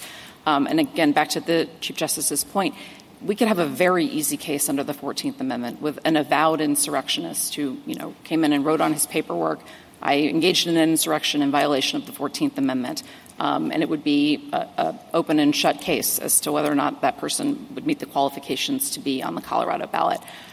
With respect to your other questions about the 14th Amendment, my positions are based on the assumption that under the 14th Amendment, the states have the power to enforce Section 3, just like they do other presidential qualifications, and I would defer to the electors' arguments on those points. Suppose a state that does recognize non-mutual collateral estoppel makes a determination using whatever procedures it decides to adopt that a particular candidate is an insurrectionist. Could that have a cascading effect? And so the decision by a court in one state, the decision by a single judge whose factual findings are given deference, maybe an elected trial judge, would have potentially an enormous effect on the candidates who run for president across the country. Is that something we should be concerned about? I think you should be concerned about it, Your Honor, but I think the concern is not as high as maybe it's made out to be in particularly some of the amicus briefs. And again, under Article 2, there is a huge amount of disparity in candidates that end up on the ballot in different states in every election. Just this election, there's a candidate who Colorado excluded from the primary ballot who was on the ballot in other states, even though he is not a natural-born citizen. And that's a feature of our process. It's not a bug. And then I think with respect to the decision-making, and we're here so that this court can give us nationwide guidance on some of the legal principles that are involved. I think that reduces the potential amount of disparity that would arise between the states. And then with respect to the factual record and how that gets issued and implemented, states have processes for this. And I think we need to let that play out and accept that there may be some messiness of federalism here because that's what the Electors Clause assumes will happen. And if different states apply their principles of collateral estoppel and come to different results, that's okay. And Congress can act at any time if it thinks that it's truly federalism run amok. Justice Thomas, anything further? Justice Alito? Well, just one further question, and it's along the same lines of a lot of other questions. We've been told that if what Colorado did here is sustained, other states are going to retaliate, and they're going to potentially exclude another candidate from the ballot. What about that situation? Your Honor, I think we have to have faith in our system that people will follow their election processes appropriately, that they will take realistic views of what insurrection is under the 14th Amendment. Courts will review those decisions. This court may review some of them, but I don't think that this court should take those threats too seriously in its resolution of this case. You don't think that's a serious threat? I think we have processes. We should proceed on the assumption that it's not a serious threat. I think we have institutions in place to handle those types of allegations. What are those institutions? Our states, their own electoral rules, the administrators who enforce those rules, the courts that will review those decisions, and up to this court to ultimately review that decision. Justice Sotomayor? Justice Kagan? Justice Kavanaugh? Justice Jackson? Anything further? Thank you, counsel. Thank you. Rebuttal, Mr. Mitchell?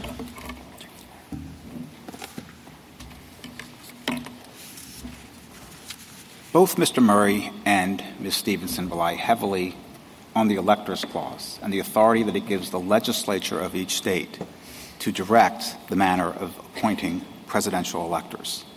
But that prerogative under Article 2 must be exercised in a manner consistent with other constitutional provisions and restrictions.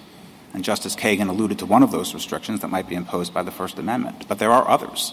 A state cannot use its power under Article 2's Electors Clause to instruct its presidential electors only to vote for white candidates. That would violate the Equal Protection Clause. But nor can it exercise its power in a manner that would violate the constitutional holding of U.S. term limits against Thornton. And they cannot use the Electors Clause as an excuse to impose additional qualifications for the presidency that go beyond what the Constitution enumerates in Article 2. And the problem with what the Colorado Supreme Court has done is they have, in a way, changed the criteria in Section 3 by making it a requirement that must be met before the candidate who is seeking office actually holds the office, effectively moving forward in time the deadline that the candidate has for obtaining a congressional waiver. There has still been no answer from the Anderson litigants on how to distinguish the congressional residency cases, where the courts of appeals, not decisions from this court, but the courts of appeals in applying this court's holding in U.S. term limits have unanimously disapproved state laws requiring congressional candidates to show that they inhabit the state from which they seek election prior to Election Day. And there still, in our view, is no possible way to distinguish those from the situation below in the Colorado Supreme Court. Mr. Murray also invoked the de facto officer doctrine as a possible way to mitigate the dramatic consequences that would follow from a decision of this court that rejects the rationale of Griffin's case and that also agrees with Mr. Murray's contentions that President Trump is disqualified from holding office on account of the events of January 6th and that he's covered by Section 3 as an officer of the United States. This court's recent decisions in Lucia and Arthrex held that officers who were unconstitutionally appointed under Article 2 and that made decisions under the APA that were attacked as invalid, those decisions were still vacated, and this court did not use any variant of the de facto officer doctrine to salvage the decisions that were made by these unconstitutionally appointed officers. There is no way to escape the conclusion that if this court rejects Griffin's case and also agrees with Mr. Murray's construction of Section 3, that every executive action taken by the Trump administration during its last 2 weeks in office is vulnerable to attack under the APA, and further, that if President Trump is reelected and sworn in as the next president, that any executive action that he takes could be attacked in federal court by anyone who continues to believe that President Trump is barred from office under Section 3. I'm happy to answer any other questions that the court may have. Thank you, counsel. Thank you. The case is submitted.